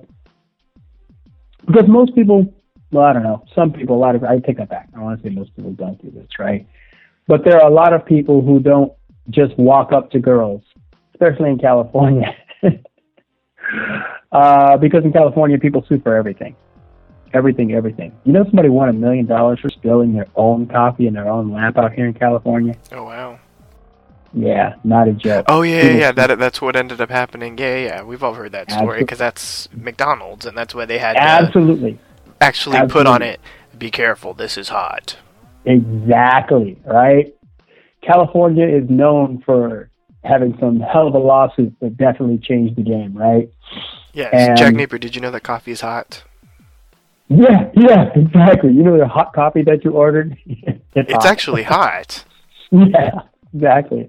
So I'm going to put this lid on it, right? You might want to check this lid because the hot coffee that you ordered underneath is lid actually is pretty hot. Yeah, it's crazy. Yeah, the point is people can get really caught up out here for next to nothing. Ask anybody who has ever traveled to California. There's a saying, right, that you come on vacation and leave on probation. It's a very popular term out here because, yeah, man, California's called the Sydney State. I love California, I really do, but it is what it is, man. You got to take the good with the bad. Great weather, crazy politics. I heard that if you take the good and you take the bad, then that's the facts of life. That is the facts of life. Take them both, and there you have facts exactly. of life. What I will say is, after knowing you for as long as I've known you, that you, completely showcased yourself in these series. Like, a lot of people in the past, especially, after we did our first interview, I have a lot of people that would either write to me when I was blogging, or even now as, the host and the owner of Papi Chulo Radio. They sometimes ask me, what is so-and-so like? You interviewed this person, what are they like?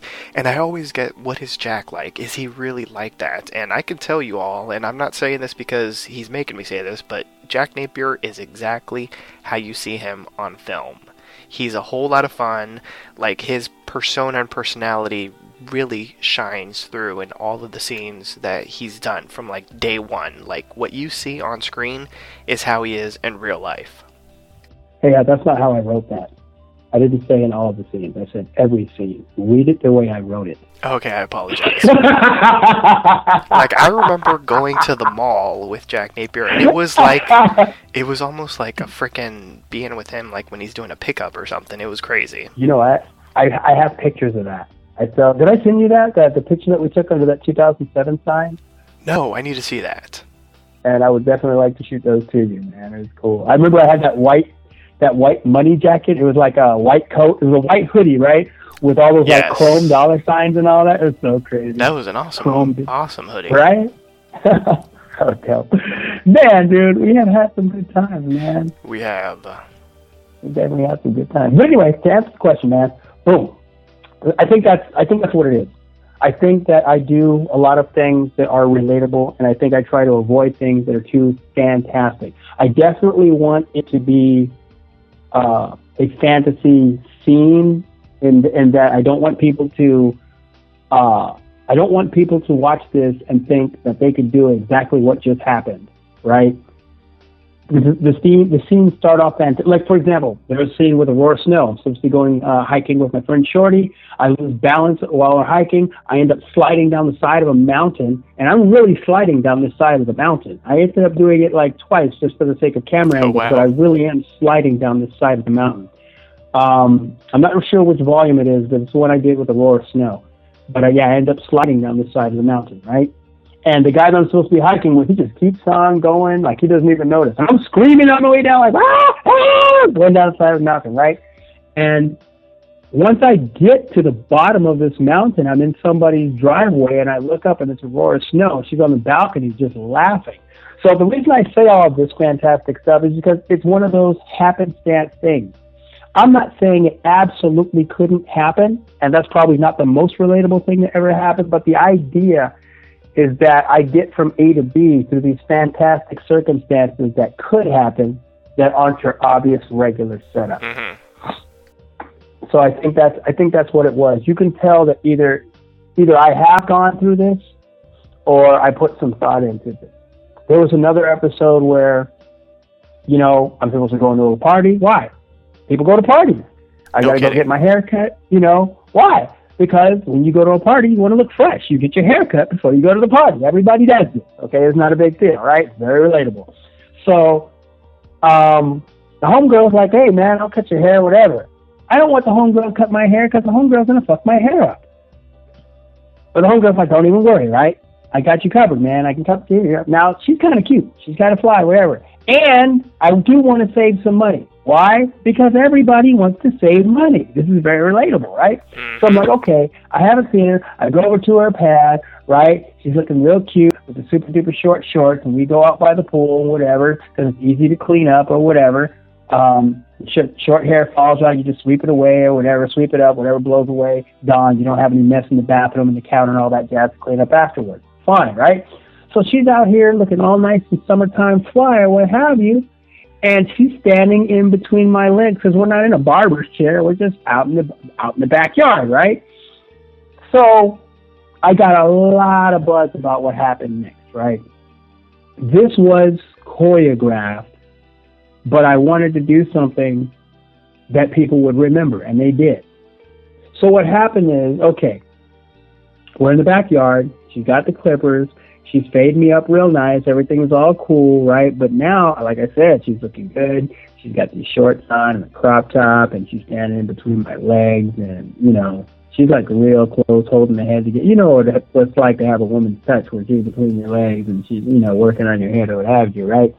So next thing you know, I'm like, you know what? I just go ahead and, she's right there. So I go to get a little squeeze. We're friends. I'm just messing around. I go to the little squeeze. And when I do it, it catches her way off guard. And now she's got clippers in her hand and she is on my head and it catches her off her guard and she gouges a stripe through the top of my head. Okay, yeah. And you hear it loud, like, just like that. Now, when I say it was choreographed, we actually loosened up. I don't know if you're familiar with the home clippers, but we actually loosened up the blades because when you do that, when you loosen the blades, it makes a real loud clattering noise. So we did that just for the visual effect, just so it would sound more like some really bad shit happening. Yeah. Once it went through, right? It was great for the editing. So she gouges this stripe through my head, and I get up like, oh my gosh, I grab my head, I run to the inside of the house, I go in the bathroom, and you can see the stripe cut all the way through my head, right? So I'm like, look what you did. She's like, oh, well, you shouldn't have done that, and such, you shouldn't have squeezed my butt, and no, and boom, boom, boom, and we're half-ass arguing.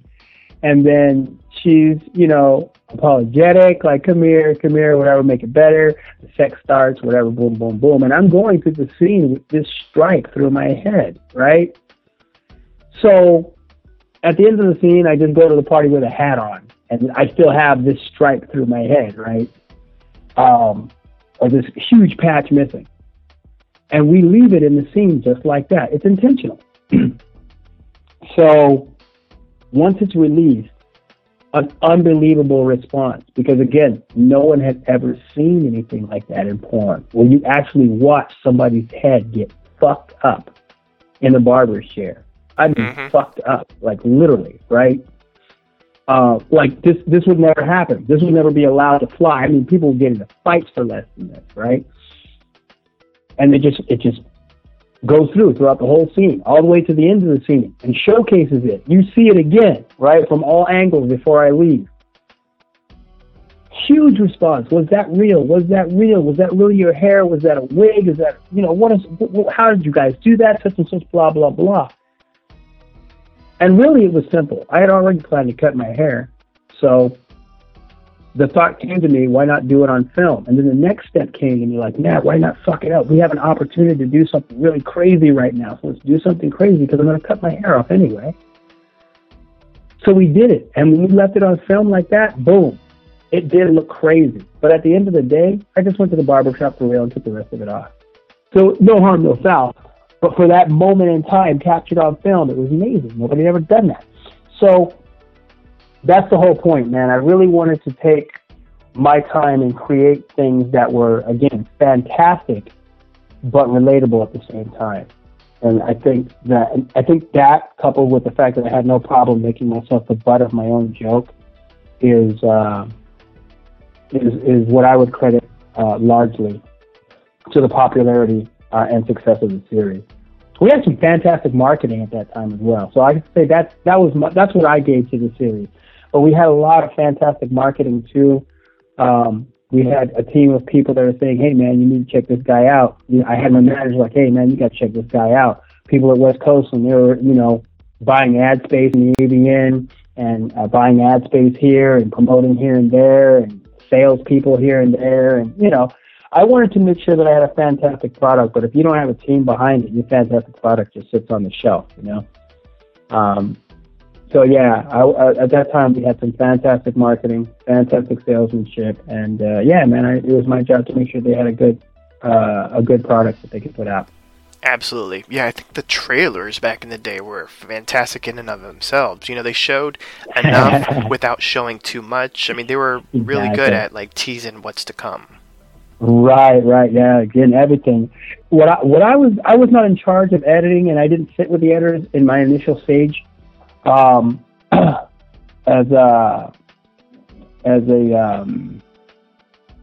should just say my involvement did not extend out to sitting with the editor. So even though I got to a point where I was directing. I got to a point where I was directing the series. Probably after volume 4, I was volume 3 or volume 4. I was a sole director after that. the videographers and stills cameramen were now taking direction from me now that I had a grasp of what I was doing and what I wanted, like a very firm grasp. I would say after volume 4 for There's Something About Jack is when I grabbed the reins. Yeah, we had a fantastic editor who basically knew what was going on and what would look good. And I'm glad because, I didn't know the first thing about editing and sales and all that. So again, just had a fantastic team, man, behind all of it. That's another fantastic thing that they were doing was cross promoting the movies. Like, for example, you would see a trailer for my movie in a different West Coast movie. You'd see Booty Talk movies or Booty Talk trailers, and There's Something About Jack. And you'd see There's Something About Jack and Booty Talk trailers, and you'd see Chasing the Big Ones was starting to come along at that time, and Chasing the Big Ones trailers would encompass these different things. So it's just like there was a lot of cross promotions. Like you get one movie, you automatically know about another, and they were doing a lot of stuff really right at that time. Absolutely. Yeah, that's very true. Speaking of marketing and promotion and that kind of thing, ever since the beginning of your time with West Coast Productions, for the most part, you were consistently featured on the DVD box covers, and at least at that time, for the most part, that was kind of unheard of, in the sense that usually the cover was for the women, the female porn performers. Usually, you see, all of the performers that are in a particular production, all of the women on the cover. You rarely spotted the male performer on the cover. So, what was it like for you to see yourself on the cover for the first time? And do you think it was because of all of this buzz that was surrounding Jack Napier that was one of the reasons why you were featured on the cover so prominently, not only in There's Something About Jack, but also, Chasing the Big Ones? I remember that picture of you, running with, dragging your clothes. With my pants and shoes. Yeah. Yeah, again, that was supposed to be a Jack series, but it's all good. It all made sense. Again, I want to hear that story as to how that changed after this answer first. Oh, yeah. So, to answer the question about the first time I'd ever seen myself the first time I ever seen a picture of myself was on that Slick back at the VSDA show, with my hands in the air, my shoulders shrug, and my shit hanging between my legs, all naked, like, I don't know how I got here, but I'm so long for the ride. Wow. It is what it is, man. I don't know. Yeah. So when I saw it, it was weird. It was, I wasn't sure how to take it in. It was surprising. And I didn't really have time to take it in because there were people that were coming up and saying, hey, this is you're that guy, would you sign this for me? And at this time, I didn't even have an autograph. I didn't have an autograph. I didn't, this is nothing I had worked on or put together, or, It was like, I didn't have I had the stuff that I put on my checks, but you guys aren't getting that. I was like, man, that's not happening. So I had to develop. I can only imagine what they look like. My first 1999 Slick autograph, I can't even imagine. It might have just been block script. I might have just written capital letters. I don't even know, man. That's so funny now that I'm thinking about it, because I didn't know what to write. I didn't have a signature yet. I didn't have an autograph. It was just a giant J. I don't know, man. I really do not know. In fact, if anybody has something like that they could post somewhere and tag me or link me to it, I would love to see that. Just like original Slick from 1999 with my hands, my shoulders shrugged and my hands in the air. I would love to see that, because I don't even know what I put on it. So anyway, that was my first time. Now, going to the box cover, that first box cover comes out in 1999, and I got a chance to see it in the warehouse, and it was amazing for me because I'm seeing myself prominently, like you said, on a box cover, and not just that, I'm seeing about 3,500 videos. Yeah, about that. 3,500. Is that about right? Like VHS tapes? I think it was like 3,500 VHS tapes with my name and face on them. There was just like a huge amount in the warehouse with my name and face. It was just, man, there's something about Jack. And I'm seeing just as big as day in the warehouse. And it was so clean, and it was UV coated and glossy and so full color. I was just like, whoa. The crispy crackle of the plastic when you opened it. And I was just, oh my gosh, man, it's unbelievable. They gave me a copy of it. I remember I was so proud of it. I was like, on one hand, I was kind of embarrassed because there was a lot of people that didn't know what I was doing. Only a handful of people at this time knew what I was doing. But for that handful of people, oh man, I just was like, check it out, whatever, blah, blah, blah. I even got to the point where I was super excited. I was asking people if they wanted to see it, and I forgot that I just asked my friends if they wanted to see me in a porn. Because I didn't see it at that time. For me, it was just like this accomplishment of making a movie. I wasn't thinking about, I was inviting them to watch my dick going in and out of somebody else. I didn't think about it like that. Yeah. But, that was like, you're Let's like, have a screening. Bring the popcorn. Exactly. They're like, nah, player, we'll pass. Congratulations, Nathan. Keep it moving. But they did want to see the chicks. That was the catch-22. They did want to see the chicks. They wanted to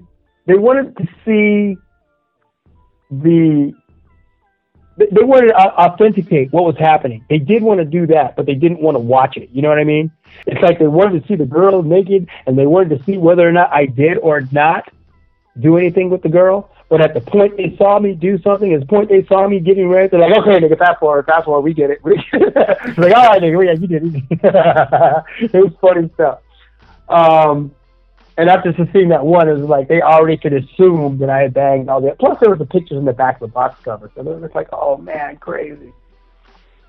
You know what? I also remember that our first box covers, like the first box covers, were softcore. So they had softcore back. Yes, I actually have the one that you autographed for me is a DVD, but it was softcore cover. Yeah, there's something about Jack. Exactly. And the purpose for that was to get it into more areas where hardcore covers weren't accepted. Yeah, I remember you told me when you signed it, you said this is like rare. Yeah, that's what it was. Yeah, so you could get stuff like that into Fry's. So you would actually see, I don't know if you have Fry's Electronics where you're at, but yeah, they had those versions. Like if you go to Fry's Electronics right now, you will find Jack movies in Fry's Electronics. So awesome. Crazy. So I was going to reference Blockbuster, but Blockbuster is no more. Yeah. But yeah, that's basically what was going on. So there were Jack movies in Blockbuster. There were Jack movies, and basically in all these mainstream video places at that time. You know what I mean? You could see the softcore version or the softcore covers in these places. It was an amazing thing. So, all right. The second part of your question was what was behind it, or what do I feel was behind it? Mm-hmm. And I'll keep it real simple. We have...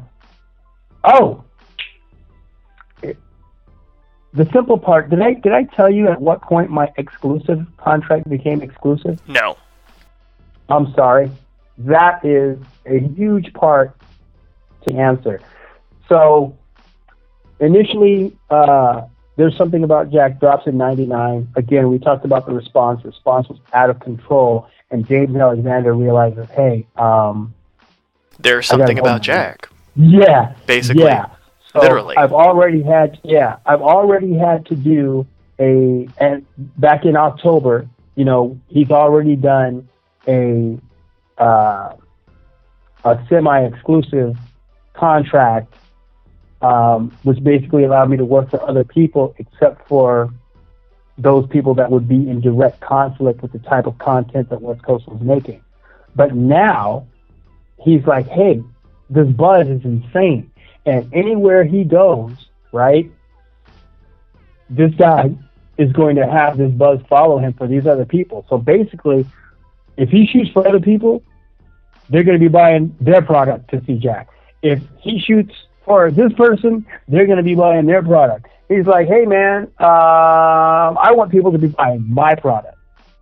I want everybody to buy my product, right? So if I'm the only one who has Jack and people want to see Jack, and apparently they do, they've got to do it here. He was basically monopolizing on the Jack product, right? And he did quite well. So prior to going to my first AVN convention, he made me exclusive. I believe it was either December. It was either December or beginning of January, but I believe it was December. In fact, it might have been, I think it was December. End of December. Yeah, end of December, just before Christmas. So, I'm sorry. It was before New Year's. It was after Christmas. It was before New Year's. Got my exclusive contract, and that was it. I was making really cool money, and I had a set amount of scenes that I was going to do every month.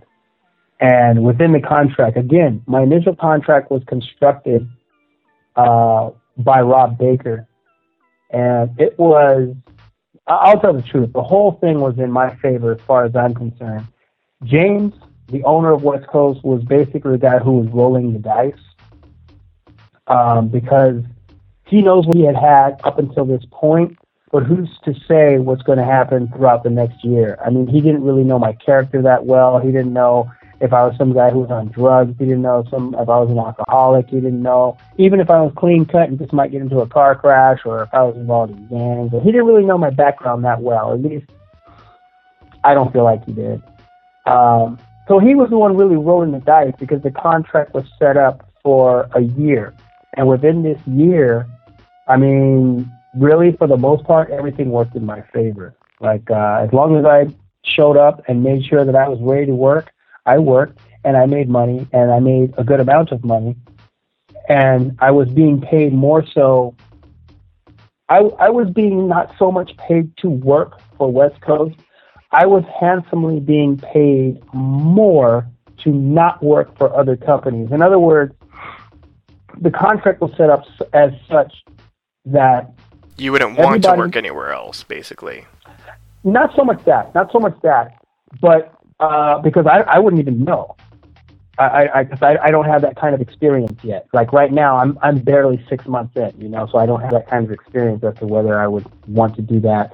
And I've never had a contract before, so I don't know. But what everybody agrees is that once we hit AVN and everybody gets to know me and I get to know everybody, he knew, and Rob knew, my manager, that I was going to explode on the set, on the scene. He knew I was going to explode on the scene, right? And once that happens, it would get to a point where he may or may not be able to shoot me just because I was booked with other companies. Even though I had a non-exclusive contract, right? I take that back. That was not what was happening. Is my non-exclusive contract was coming to an end, right? Actually, that's not entirely true either. He just already knew. Because I was only 2 months into my contract, and I think the contract was for the first contract was for 6 months. First non-exclusive was for 6 months, and I was only 2 months in, so that's not what it was. But one thing was for sure, he knew that a lot of companies were going to want to hire me. So even though he had priority when it came to shoot dates, if I'm working for, and again, I'm a young kid, I like to fuck, I like money, these bitches are bad, I'm not going to be turning too much stuff down, right? Okay. Mm-hmm. So let's say he books a scene for the 5th, and I get booked for 2 other companies on the 2nd, on the 3rd, and on the 4th. By the time I get to him on the 5th, and at this time, I also want you to understand, even really today, but at this time, for real, a lot of people were working a lot of guys would work 2 and 3 scenes a day, which is, it's more than I would ever want to do. But there had been times in my earlier days where I had done 2 scenes in one day. people ask, can you do it? I'm like, well, I mean, I do it. I didn't think there was any reason why I couldn't fuck twice in a day. But having sex twice in a day and doing a production twice in a day are two totally different animals. That being said, when I see and hear about guys doing 2 and 3 scenes in a day, I'm like, dude, you're amazing. You're an animal. I don't know how you do it, because it's not something I would want to do professionally. And for him, as an owner and director, he wouldn't want me to do that, because if I do 2 or 3 scenes day before I show up for his set, there's a good chance I'm going to be exhausted or worn out or not have a good pop shot or whatever, blah, blah, blah, right? And that's definitely not something that he wants, but the contract that we have doesn't bar against it. So basically, he takes what he gets. And he doesn't want that. So when the contract is set up, it's set up to compensate for money that he knows that I would be able to make if I was not exclusive. Does that make sense? Yes. Okay, so that's basically what it is. I wasn't so much getting... The reason why I made so much money initially was because I was not so much getting paid to work for him as much as I was getting paid not to work for other people. So basically, hey, Jack, I understand that you could probably make $20,000, between $10,000 and $20,000 a month if you just worked your ass off all crazy for all these people all this time, whatever, blah, blah, blah. You could probably do that, right? I'm like, okay. But you'd be working like a beast, right? He's like, $10,000 is, a very comfortable figure. So I'm like, okay. $10,000, it was a reasonable figure for somebody to make. And the rate that I had at that time, it was a very reasonable figure, a very casual figure, right? So he's like, well, here's what I will do, right? And here's how Rob constructed it. I'm not going to say exactly what dollar amount it was, but I will say this. My monthly amount definitely made it worth not working for other people. And because I was only working, at this time, I was only doing 7 scenes a month for the company. For West Coast, I was being paid well above my rate. If you averaged it out, I was being paid well above my rate on an average. But not just that, it was easy because I was working with the same people. I was comfortable. I was pretty much running the show now of things that I was going to do for the things that I was now directing. And in addition to that, I didn't have to wonder where my money was coming from or if the money was going to be there or track it down or any other jazz. Like if you work for 7 companies, that means you have to track your money down for 7 different companies, and you have to do taxes for 7 different companies. And maybe this company pays you the same day, and another company's got you on payroll, or another company's taking their time about paying you, or another company's not calling you back. There's just, the more you deal with, the more you might have to deal with. You know what I mean? Or does that make sense? No, that makes total sense. Okay. So with this one company, it was a one-stop shop. I knew what my days were. I controlled my scenes. I controlled the set. And, I got paid on the 1st, and I got paid on the 15th. So I got paid bi-monthly on a salary basis. And the best part about it, I wasn't booking my scenes at this time. My scenes were being booked for me. I just directed them, right? Mm-hmm. Because of the buzz about my size, I was difficult to book. I was difficult to book because now girls are seeing this and hearing about this, and a lot of girls are getting scared, right? And that made it a problem for them to book. But according to the contract, if they were not able to book me for the scenes, the 7 scenes that I was required to fulfill my end, if they were not able to book me, I still got paid my rate, which means if they only were able to book me for 4 scenes for that month for whatever reason, I still got paid my entire monthly salary. It was wow. An amazing contract. Yeah. So yeah, and again, I owe that all to Rob Baker. So he definitely made it happen. I mean, I owe it to James too because he agreed to it and he paid up every time. He never gave me a problem about my money at all, right? So Shout out to both of them. Shout out to James Alexander. Shout out to Rob Baker. Shout out to Rob for drawing up the contract, and shout out to James for signing it. It was awesome. But again, I want you to understand, at the end of the day, James did roll the dice, and James took the chances, and James paid the bills, and this and that. But ooh, I don't want you guys to feel like James got the short end of the stick. This was one gamble that paid handsomely for him. He definitely got to a point where he was picking out what color Lamborghini to drive, or what color Ferrari, or what type of Rolls Royce he wanted to drive. It didn't take long before he literally driving whatever he wanted. I mean, I have personally been in these cars. I mean, the Porsche Spyders, the G500s, and I mean early. I mean, he had cars before they were released. He was doing very well for himself. I'm not talking about he had that, yeah, son, I got that new Mercury Sable. It hasn't even hit the stars yet. Yeah. No. He had like Bentley or Azures before they were available on the market. He was doing very well. A lot of the cars that I know about because of him. Like, I didn't know what an Iron Horse motorcycle was. Have you ever heard of Iron Horse motorcycle? No, but you just taught me. Yeah, might want to look it up, man. They're badass machines. Put it this way. Iron Horse motorcycles were West Coast choppers before West Coast choppers. Wow. Yeah. So let's talk about something that you've alluded to throughout these two parts of the interview.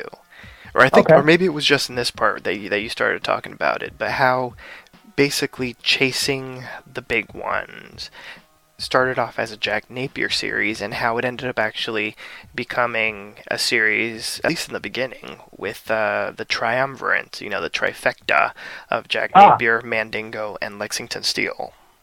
Okay. And before I do that, I want to just quickly polish off my last bit of that second part of the answer. The reason why I was featured so much on the box cover so prominently is because once this contract went into effect, I now became the main commodity. You know what I mean?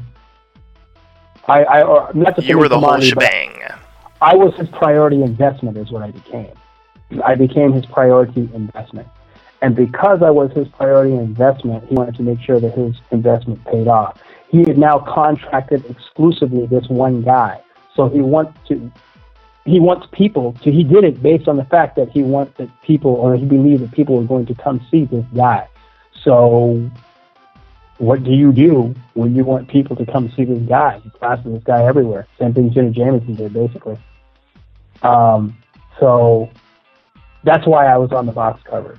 He's like, he put me on the box cover because he didn't want you to come for the girls. He wants you to come for the girls, yeah, but he wants you to see the girls get banged out by this guy.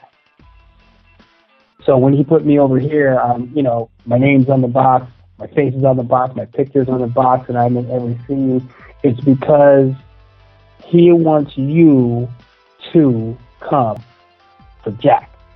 He wants you to buy the DVD for Jack. So when the next DVD comes out with Jack's name on it, you get it because you know it's going to be a quality product, because you know you're going to see this great big thing going to this little bitty girl, because it's going to be funny, because it's going to be unexpected, because wild jazz is going to happen, whatever, all this jazz. For every reason that you buy Jack, he wants you to buy it, and he wants you to buy it here. So this was marketing at its peak. Like you said, it really hadn't been done before. So that was basically the purpose for it. It was basically to drive home this image all over. So when you saw this image, I mean, you're going to see blonde girls, like, for example, you see Bamboo, all right? You want to see Bamboo again, you see Bamboo on other covers, get Bamboo, whatever, blah, blah, blah.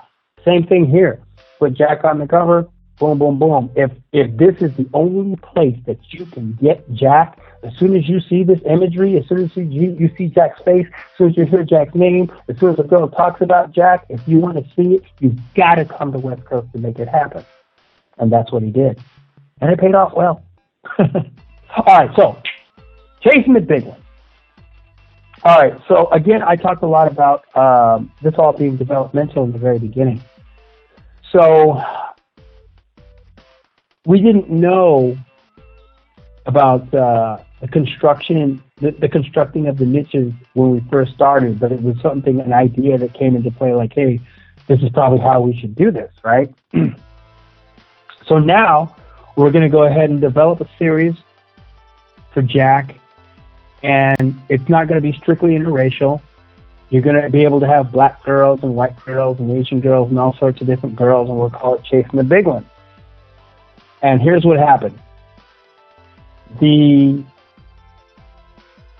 is kind of a double-edged sword. Because of the success of It's Big It's Black It's Jack, two things happened.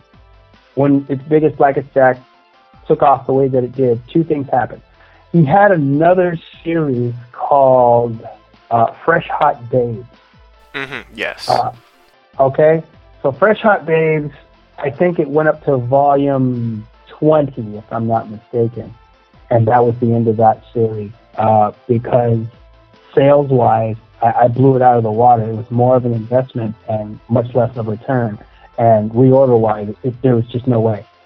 And again, from a niche aspect, Fresh Hot Babes was white girls and white guys, and at this point, the industry is saturated with white-on-white porn. Whereas at this time, interracial niche was, considered taboo. And because it was a taboo, it sold very well. Correct. I think a lot of people forget that West Coast Productions did not start off as an interracial or even black-on-black porn company. It started off with a series featuring white performers.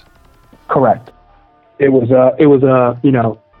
again, very all developmental. Let's get into this. Let's start off doing this. Let's do what works, and then stumbled onto something that works better, and then stumbled onto something that works better, and then stumbled onto something that works better. It's like, well, hey, and then something that worked outstandingly well.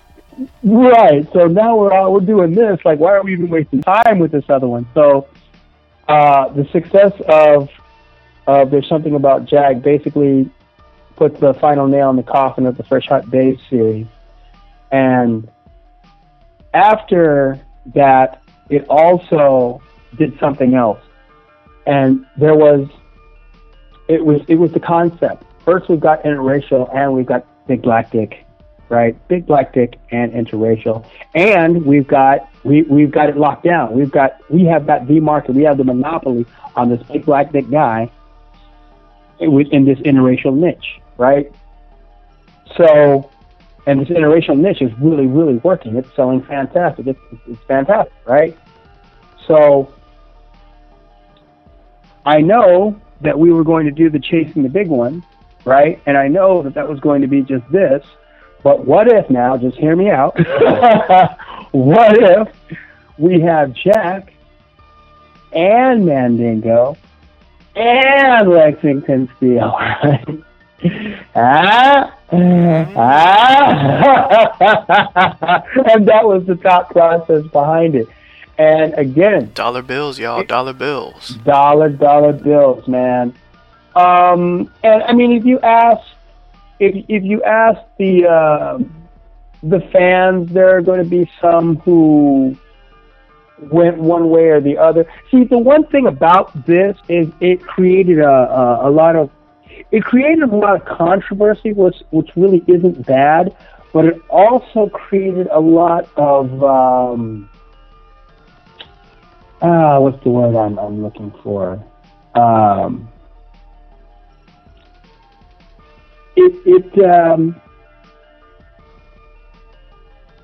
It seemed like it created a necessity for distinction. You know what I mean? I mean, I obviously there should be some distinction between the three of us, but it was like it almost. And again, we're talking about the fans, because between us, I don't think we've ever seen any rivalry, but immediately, because we're all in one series, it was who's bigger, who's better, who's this, that. It was about physique. It was about physicalities. It was about physicalities and or did I say that already? It was about characteristics, style.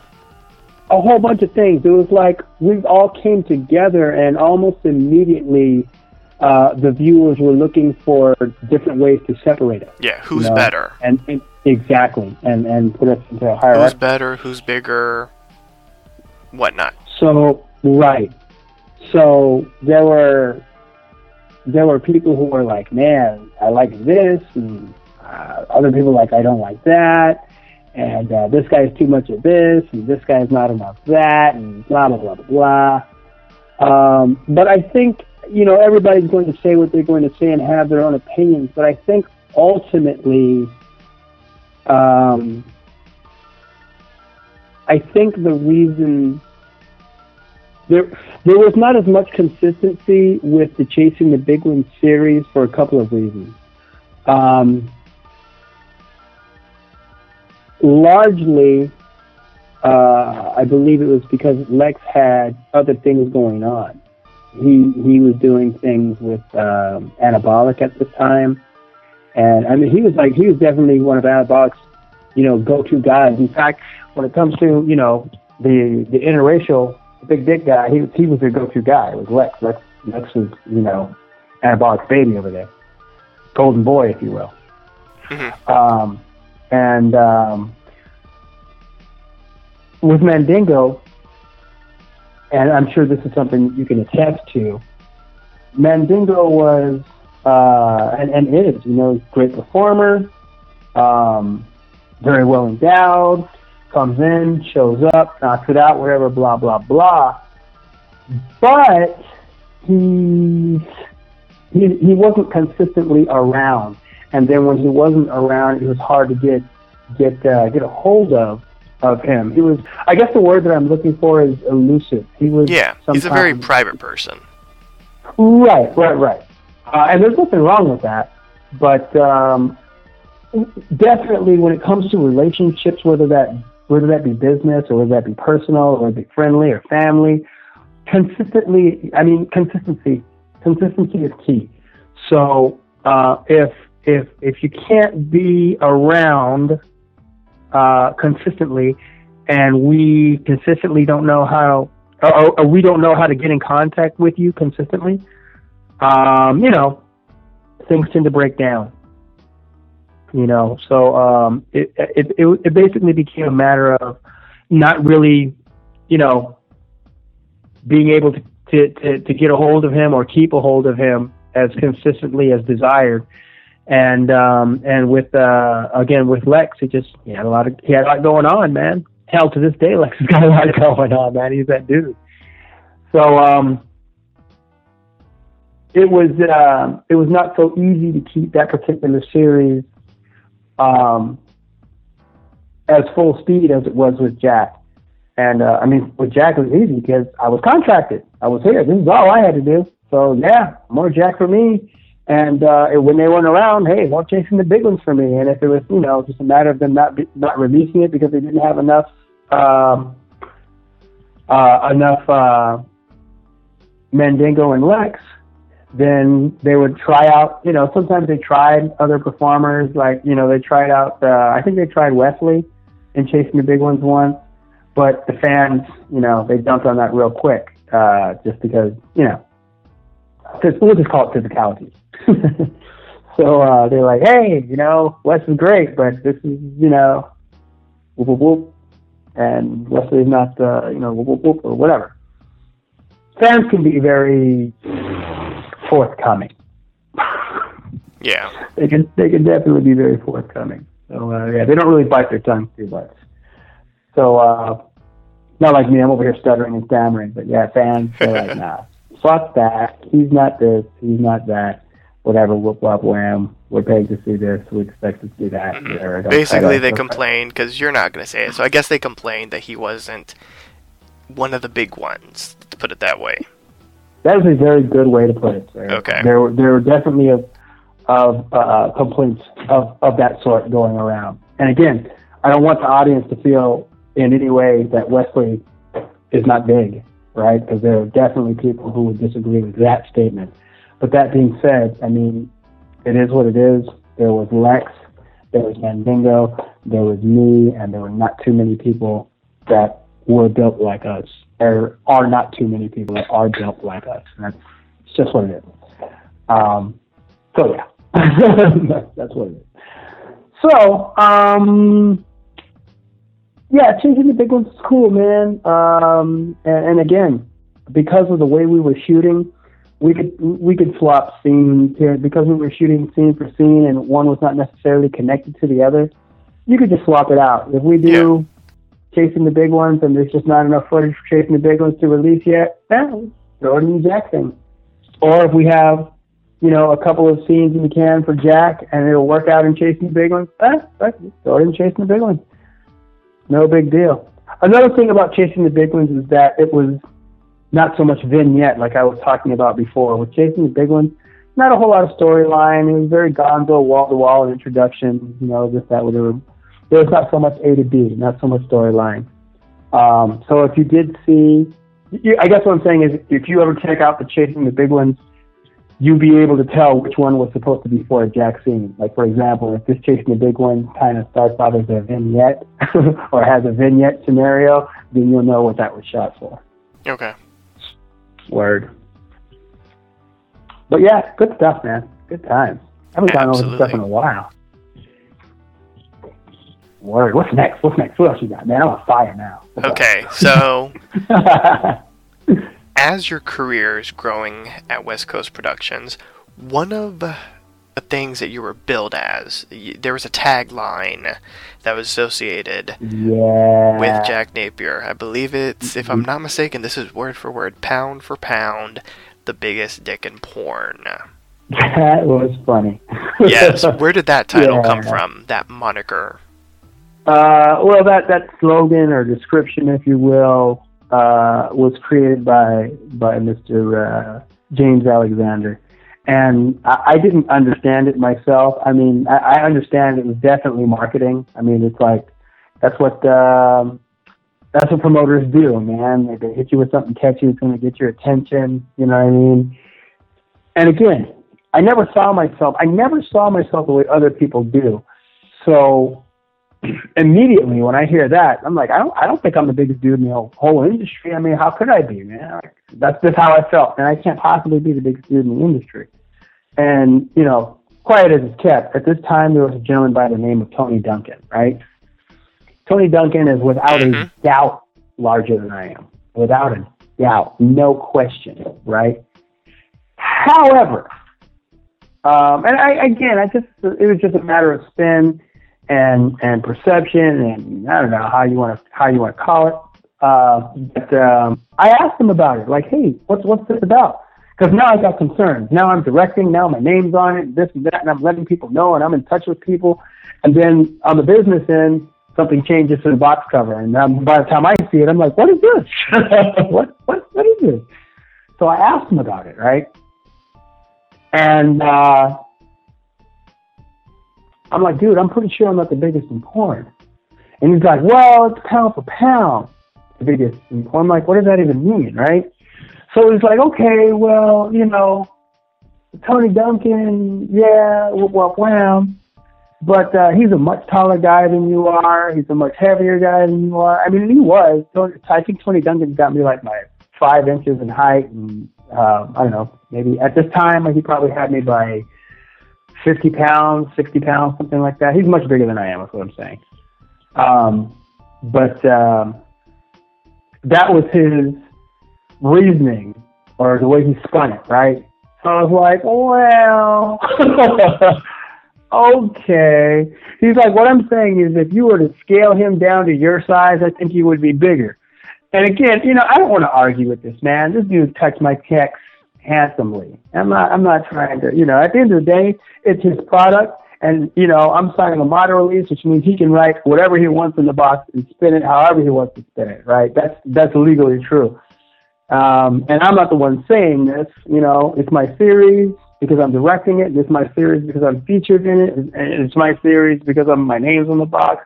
But this is a West Coast Production title, and it's a James Alexander owned the product.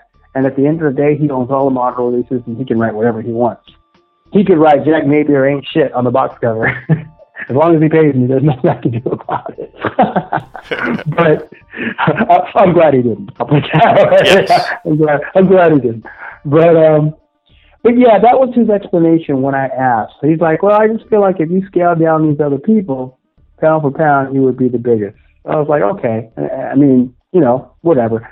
So that was the answer to, when I asked him, that was the answer to my question. So I guess that would be the answer to your question. That's where it came from, and that's what it's about. Now, if you ask me personally, I think it's about selling product. Yes. I think when you use superlative words like biggest, people are going to flock to it because people want to see the biggest. Like if you would put pound for pound, the least mediocre, least mediocre penis in porn, I don't think people would flock to that so much. Or if you put pound for pound, the so-so in porn, or the most average penis in porn, I don't think people are going to flock to see the most average penis in porn. Maybe So not. I'm pretty sure. Maybe not. I mean, I don't know. I don't think it would get as big a response as the biggest, or the fastest, or the tallest, or it gets no bigger, or it gets no better. When you put that EST on the end, it draws attention. Absolutely. Yeah. So let's That's chat what I think it about a different series. A series that I enjoyed, but it ended up not really becoming a series at all because there were only 2 installments made. The Jack Napier Show. Word. Okay. Well, again, it just was an idea that the boss had, like, hey, man, Jack, you've got personality. You're a very fast thinker. You can move on the fly, and you have no problem ad-libbing. You're very good at it, right? I'm like, oh, hey, thank you. Well, what do you think about us giving you another series and you get out and go to these cool places and do these cool things or whatever?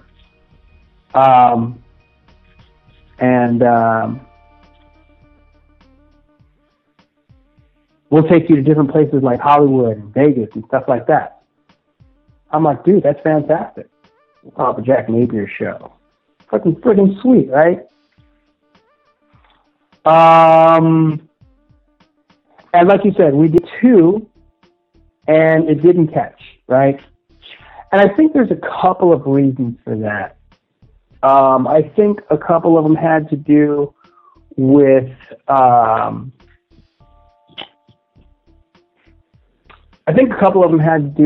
trying to invest too much into too many different places at what time. That may have been part of it. And another part of it, it may have been well, that's kind of the same thing, budgeting.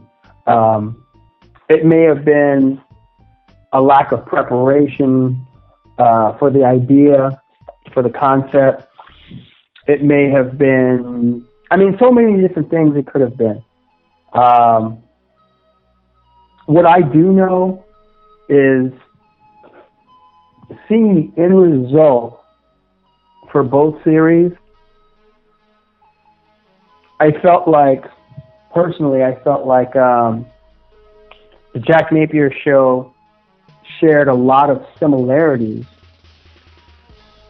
with its biggest, blackest Jack excuse me, you guys stop doing that.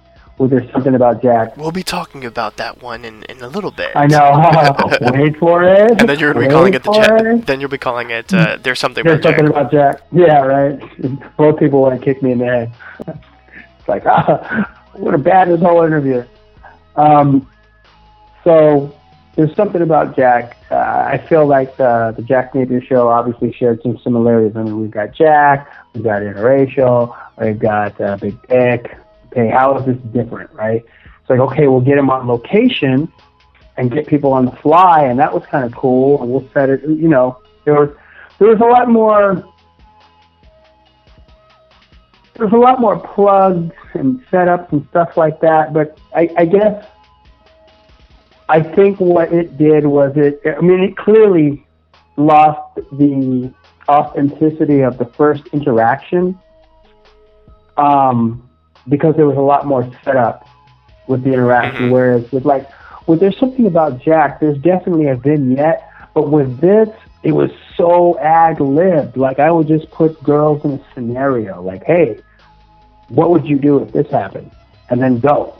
Imagine this, and then go. And that's it. You know what I mean? I didn't, when James started, James had these treatments, and he wrote them out, and all this good jazz, and this and that, blah, blah, blah. And that's cool, but, you know, with me, what my spin was like, hey, don't think about it. Because when people try to remember lines and stuff like that, it gets so botched up. I just put them in a situation and have them improv, and then I'll let them feed off of me or whatever. And then if it gets too caught up, boom, I can control the camera. Just, hey, cut, pick up from here, and jump cut. Well-placed jump cut's a beautiful thing. And then polish it up in editing. Boom, done and done. And then with the Jack Napier show, again, it required a lot more planting for what we wanted to do. They wanted me to basically go out and kind of interview people and talk to people like on the fly and stuff like that. But here's another problem that I think happened. We shot a lot of stuff like on location, like on Hollywood Boulevard.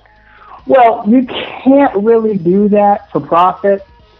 There's something called, what is that called?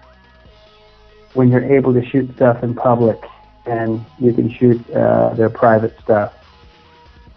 Public domain. Mm-hmm. So there's something called public domain where if I go up and I shoot stuff and I catch a McDonald's sign and I catch a Coke sign and I catch a Pepsi sign or I catch a person's face and all this jazz, it is absolutely 100% publicly legal as long as I am not making money off of it. If it's for a documentary or if I'm just like posting it or whatever, blah, blah, blah, or if I want to turn it into a movie and post it on YouTube or whatever, blah, blah, blah, I can absolutely do that 100% legal. Nobody can tell me anything. Public domain. As long as I'm not in somebody's private house or shooting into their house, public domain. As long as I'm not shooting into their, as long as I'm not intentionally shooting into their place of business or private property or what have you, public domain. However, we were trying to make money off stuff we were doing. So now imagine being on Hollywood Boulevard and trying to shoot a bunch of stuff and trying to get scenery and scenario, and realizing that there are logos, trademark, copywritten logos everywhere. Everywhere. People's faces. I mean, how do I get a crowd shot without shooting the crowd? How do I shoot Hollywood Boulevard and me trying to pick up people on Hollywood Boulevard without shooting people? So on one hand, we knew that there were certain things that we were going to have to blur and mosaic and stuff like that. But when it actually all came down to it, it's like, oh, we can't show this, can't show that, can't show this, can't show this, can't show that. So it was either mosaic stuff or cut stuff. And after a while, it just wasn't worth shooting. It wasn't worth the shot.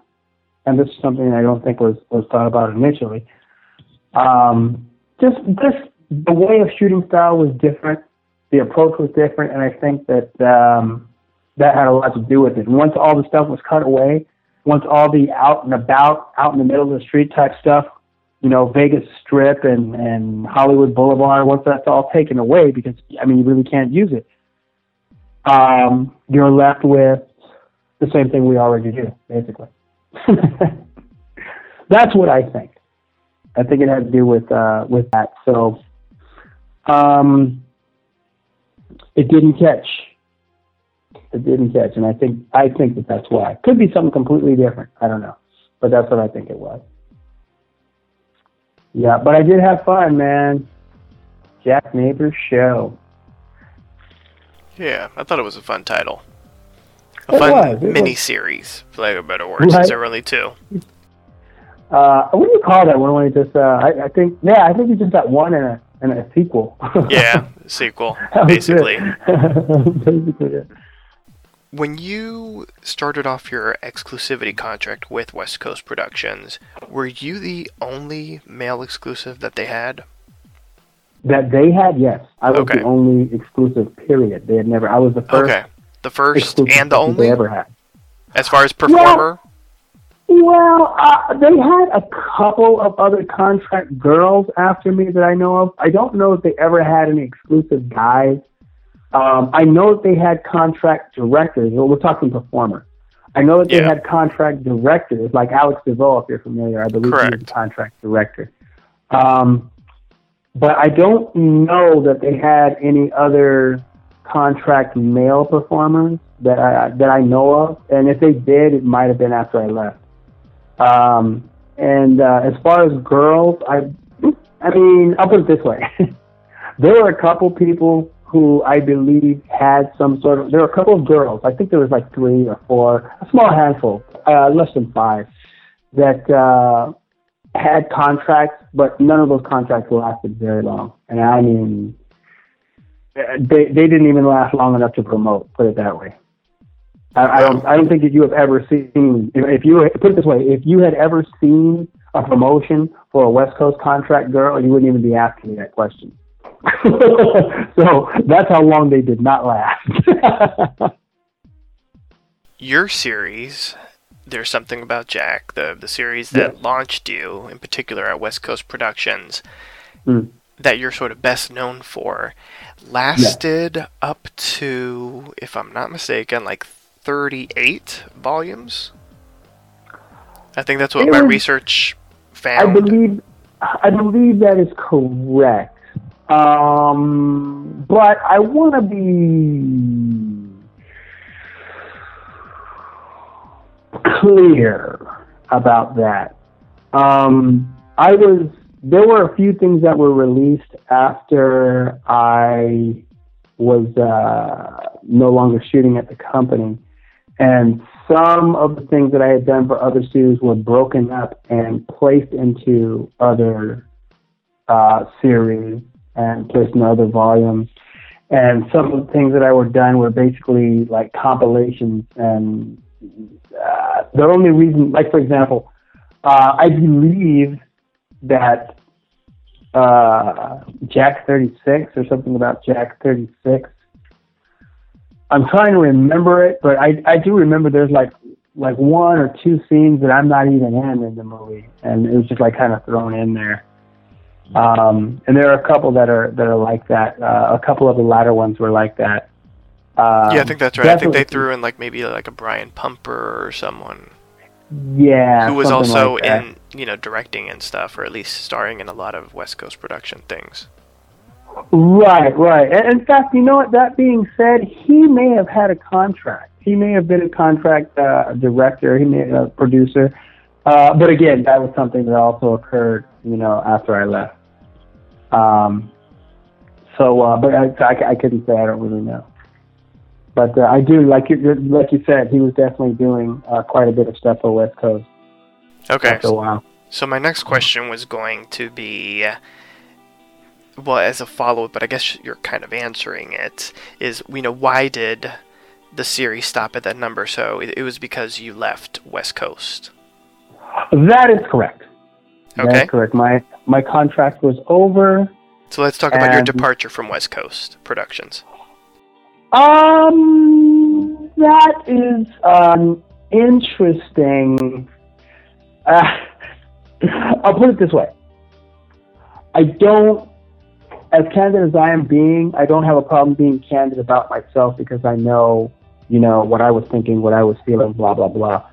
But in terms of how things went with me finally leaving West Coast, to be 100% perfectly clear, I did not want to leave West Coast, right? It was never something that I wanted to do.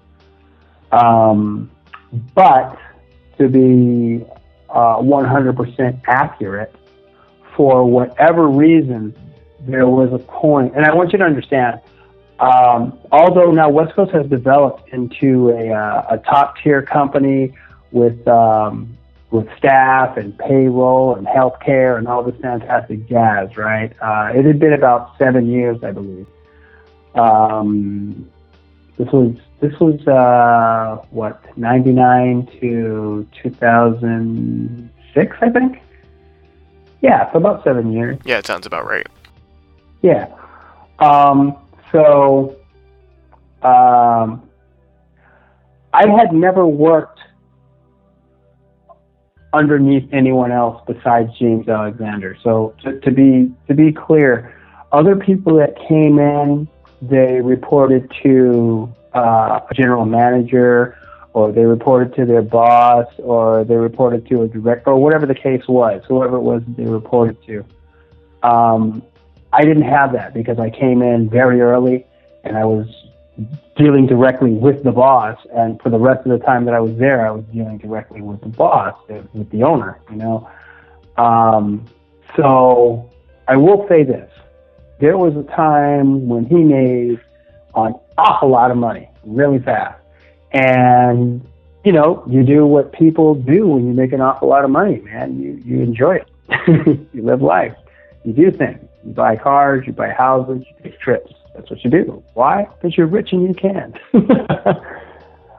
That being said, there came a point where I was having increasing difficulty communicating with him. For example, the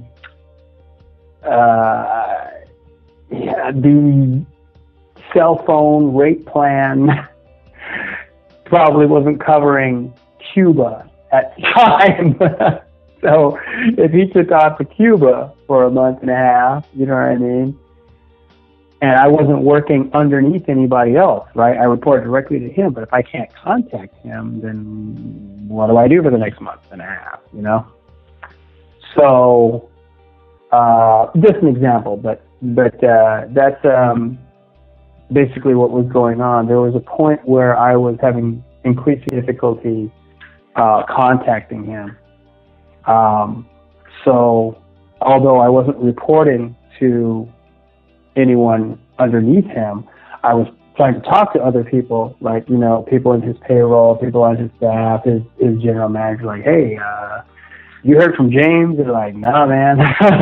Hey, have you heard from James? They're like, no, man, I just know he's in Cuba. Someone's going straight to voicemail. We can't leave any messages because, you know, whatever, right? I'm like, all right. So, yeah, as time went on, it was like, okay, well, my contract is up, and I have not heard from this person in a significant amount of time. You know, my loyalties are still here, but I'm not sure what to do. So, it was a while before I started working for other companies in lieu of not hearing from him. So, after that, it was about another 6 months before 4 months? Another 4 months, yeah. 4 months I was working for other companies, and then after the fourth month, I inked a deal with Voyeur Media, or what was to become Voyeur Media. And I inked a deal with Steve Orenstein, the owner of Wicked Pictures, and Vince Voyeur. And Voyeur Media, stage was set, exclusive contract. Yeah. Awesome. So that leads me directly to the next question. All right, cool. Look at you, cool. Jack Napier, just setting shit up. I love it. I try, man. I know. I wasn't trying to be, all super vague about the last one, but I mean, really, I haven't seen much of James Alexander, and if you think Mandingo's elusive, you've got nothing on this guy. Well, there you go. Right. So I've seen him a couple times in passing, and conversation. I think put it this way: I saw him once in the street. I saw him once in Vegas in the elevator. You know what I mean? It was like, oh snap! Hey, what's up? And then I got an accidental email from him once. It was crazy. It was wild stuff. But as far as hey, what's going on? Not so much.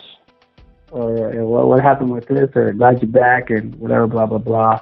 And, this day, a lot of people are like, man, you need to go back to West Coast. And, as a matter of fact, last year, someone named George, right? Someone named George was like, hey, Jack, I guess he was, was supposed to be a talent coordinator or something for West Coast, right? And he's like, "Hey, Jack, man, you should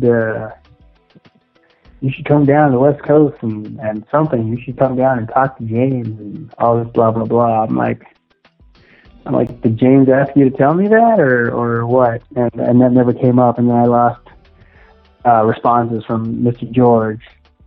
I don't know. To be clear though, no bad blood between me and West Coast.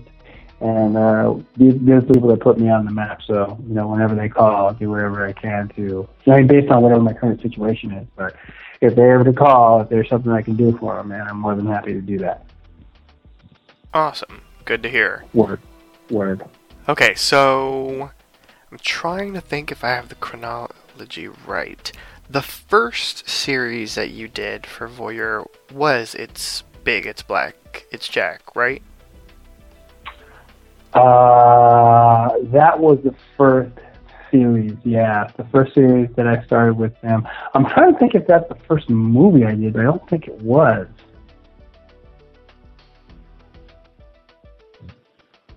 But I think the first movie that I did for them was a scene in Breaking Him In. Yeah. I think that might have been it. But yeah, the first series that I started for them was It's Black, It's Jack, and I believe that Devin Lee was the first scene and the box cover girl. Okay, so how did that series come about? Did they, basically say, we would like something that's kind of like There's Something About Jack? Like, how did that come about? Vince Foyer is somebody who has been wanting to work with me for quite some time, and he had let me know that. I've run across him several times in Vegas. We sat down, had dinner, or hung out in the club, or a bar or whatever. Chopped it up here and there, and we've exchanged numbers and cards and what have you. And like I said, he had openly expressed that he wanted to work with me for a while, but it was exclusive. So when that exclusivity ended, and I was starting to be seen working for other companies, obviously the question is starting to rise up. Like, oh, hey, what's going on over here? What's going on? You not exclusive to West Coast anymore? Yeah, so it kind of started to get around. And finally, word got to Vince, and he's like, hey, I'm hearing you just shot for such and such. You're done with Whoop Wop Wham. And there was a lot going on because there were when this happened. Again, I'm connected with the success of several series at West Coast Productions by this time now, and a lot of people know that I know how to put a movie together with some thought and some caring and some creativity, and I bring something to the table as far as that's concerned. This day, okay, but anyway.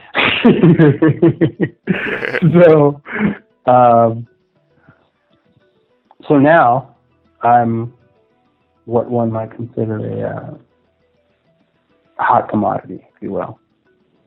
I was a big damn deal. Yeah, kind of. So at this time, without getting into a whole bunch of name dropping and this and that, I was approached by 4 different companies as far as doing exclusive deals, and I had talks back and forth and meetings back and forth and conversations back and forth. But at the end of the day, what I wanted to do was make better movies, and not that my West Coast movies weren't fun and fantastic, but what I wanted to do was make better movies. And I wanted to be more in control, and I wanted to be more in depth, and I wanted to be more hands-on with what I was doing. At West Coast, there were a lot of things, for example, like I said to Evan, a director should always sit with his editor, because if not, at the end of the day, it's the editor's vision that's going to hit the master. It's the editor's interpretation that's going to hit the master. So if you're the director and you want your vision to hit the master, then you better make sure that you sit with the editor, because at the end of the day, it's what the editor puts together that's going to hit the master. And I remember having a lot of concepts and ideas and certain things that I wanted to see that never came to fruition because I didn't have a chance to sit with the editor in my earlier years. So after talks with these 4 companies, Vince was the one that was offering me more of what I wanted. There was definitely a shift from what rates were in 2006 to what they were in 2000, 2001, 2002. I would say things for me, I would say things peaked at about 2003, 2004. That's when my rate was probably the highest, 2004, 2005, right around there, some highest. But the industry itself was starting to shift. And this is when we were starting to see a lot of bootlegging. I remember when the industry shifted from VHS to DVD, everybody thought that sales were going to go through the roof because DVD is so much cheaper. VHS was more expensive. It had more parts. It was like, just for us to purchase it, you know what I mean? It cost more because there was so much more involved with a VHS tape versus a DVD. Well, it ended up being, as you well know, a double-edged sword, because not only was it easier for us to make and sell and duplicate and reproduce and all of this, and cheaper to do, and easier and faster, it also came that much easier and faster to bootleg. And when bootlegging of DVD hit, it hit hard. It hit hard, man. There were already bootleg VHS tapes. I remember seeing boxes of bootleg VHS tapes coming in that people had to be subpoenaed and people were going to jail for and all this jazz.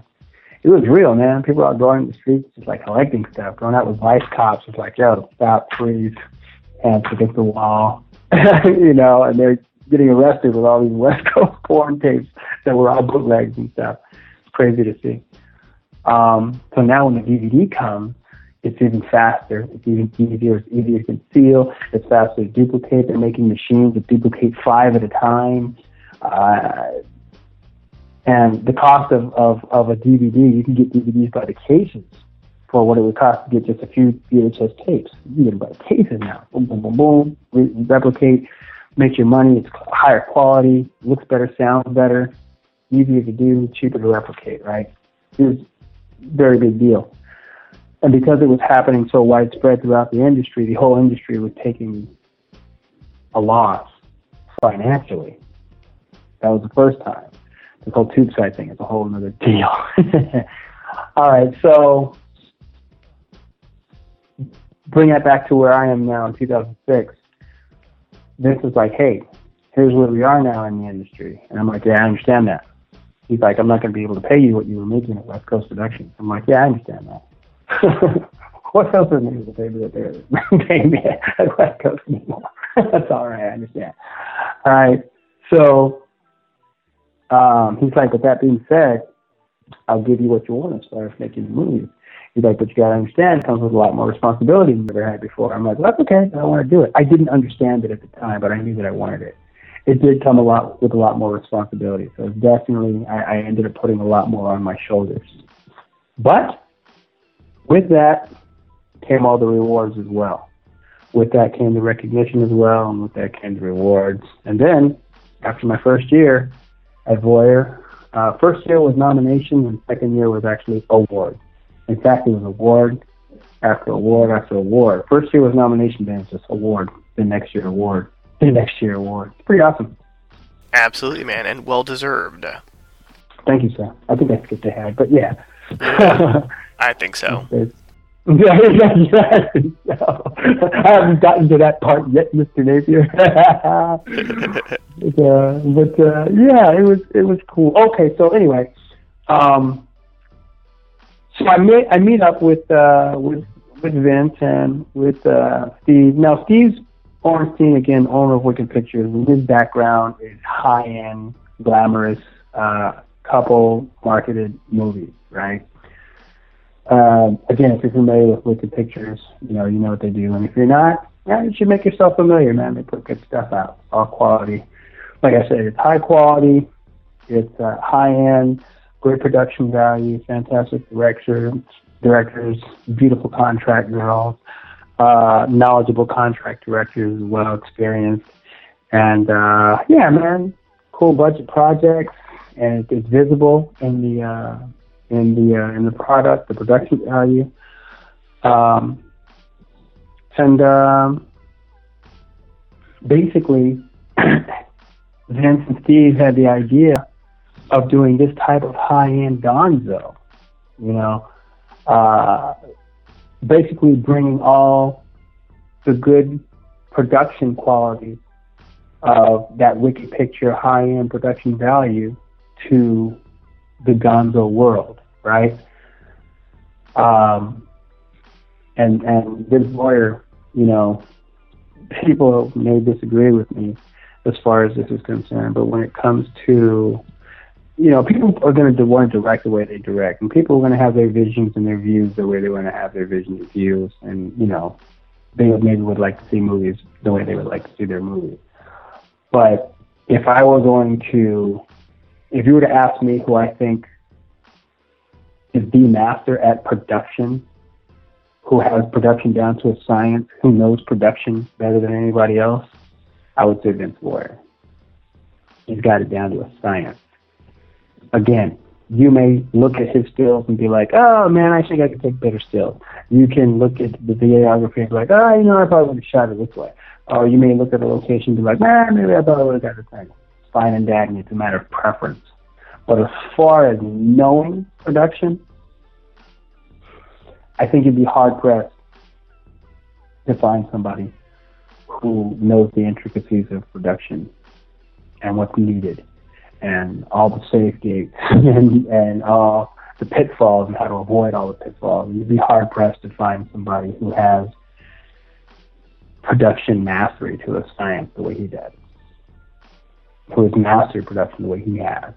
You'd be hard-pressed. So I was very fortunate to learn the things I did from him. And again, that's what brought about these Biggest Black series.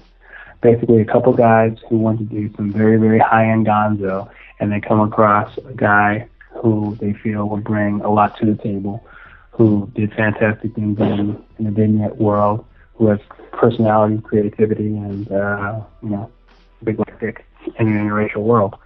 So, you know what I mean? Basically, if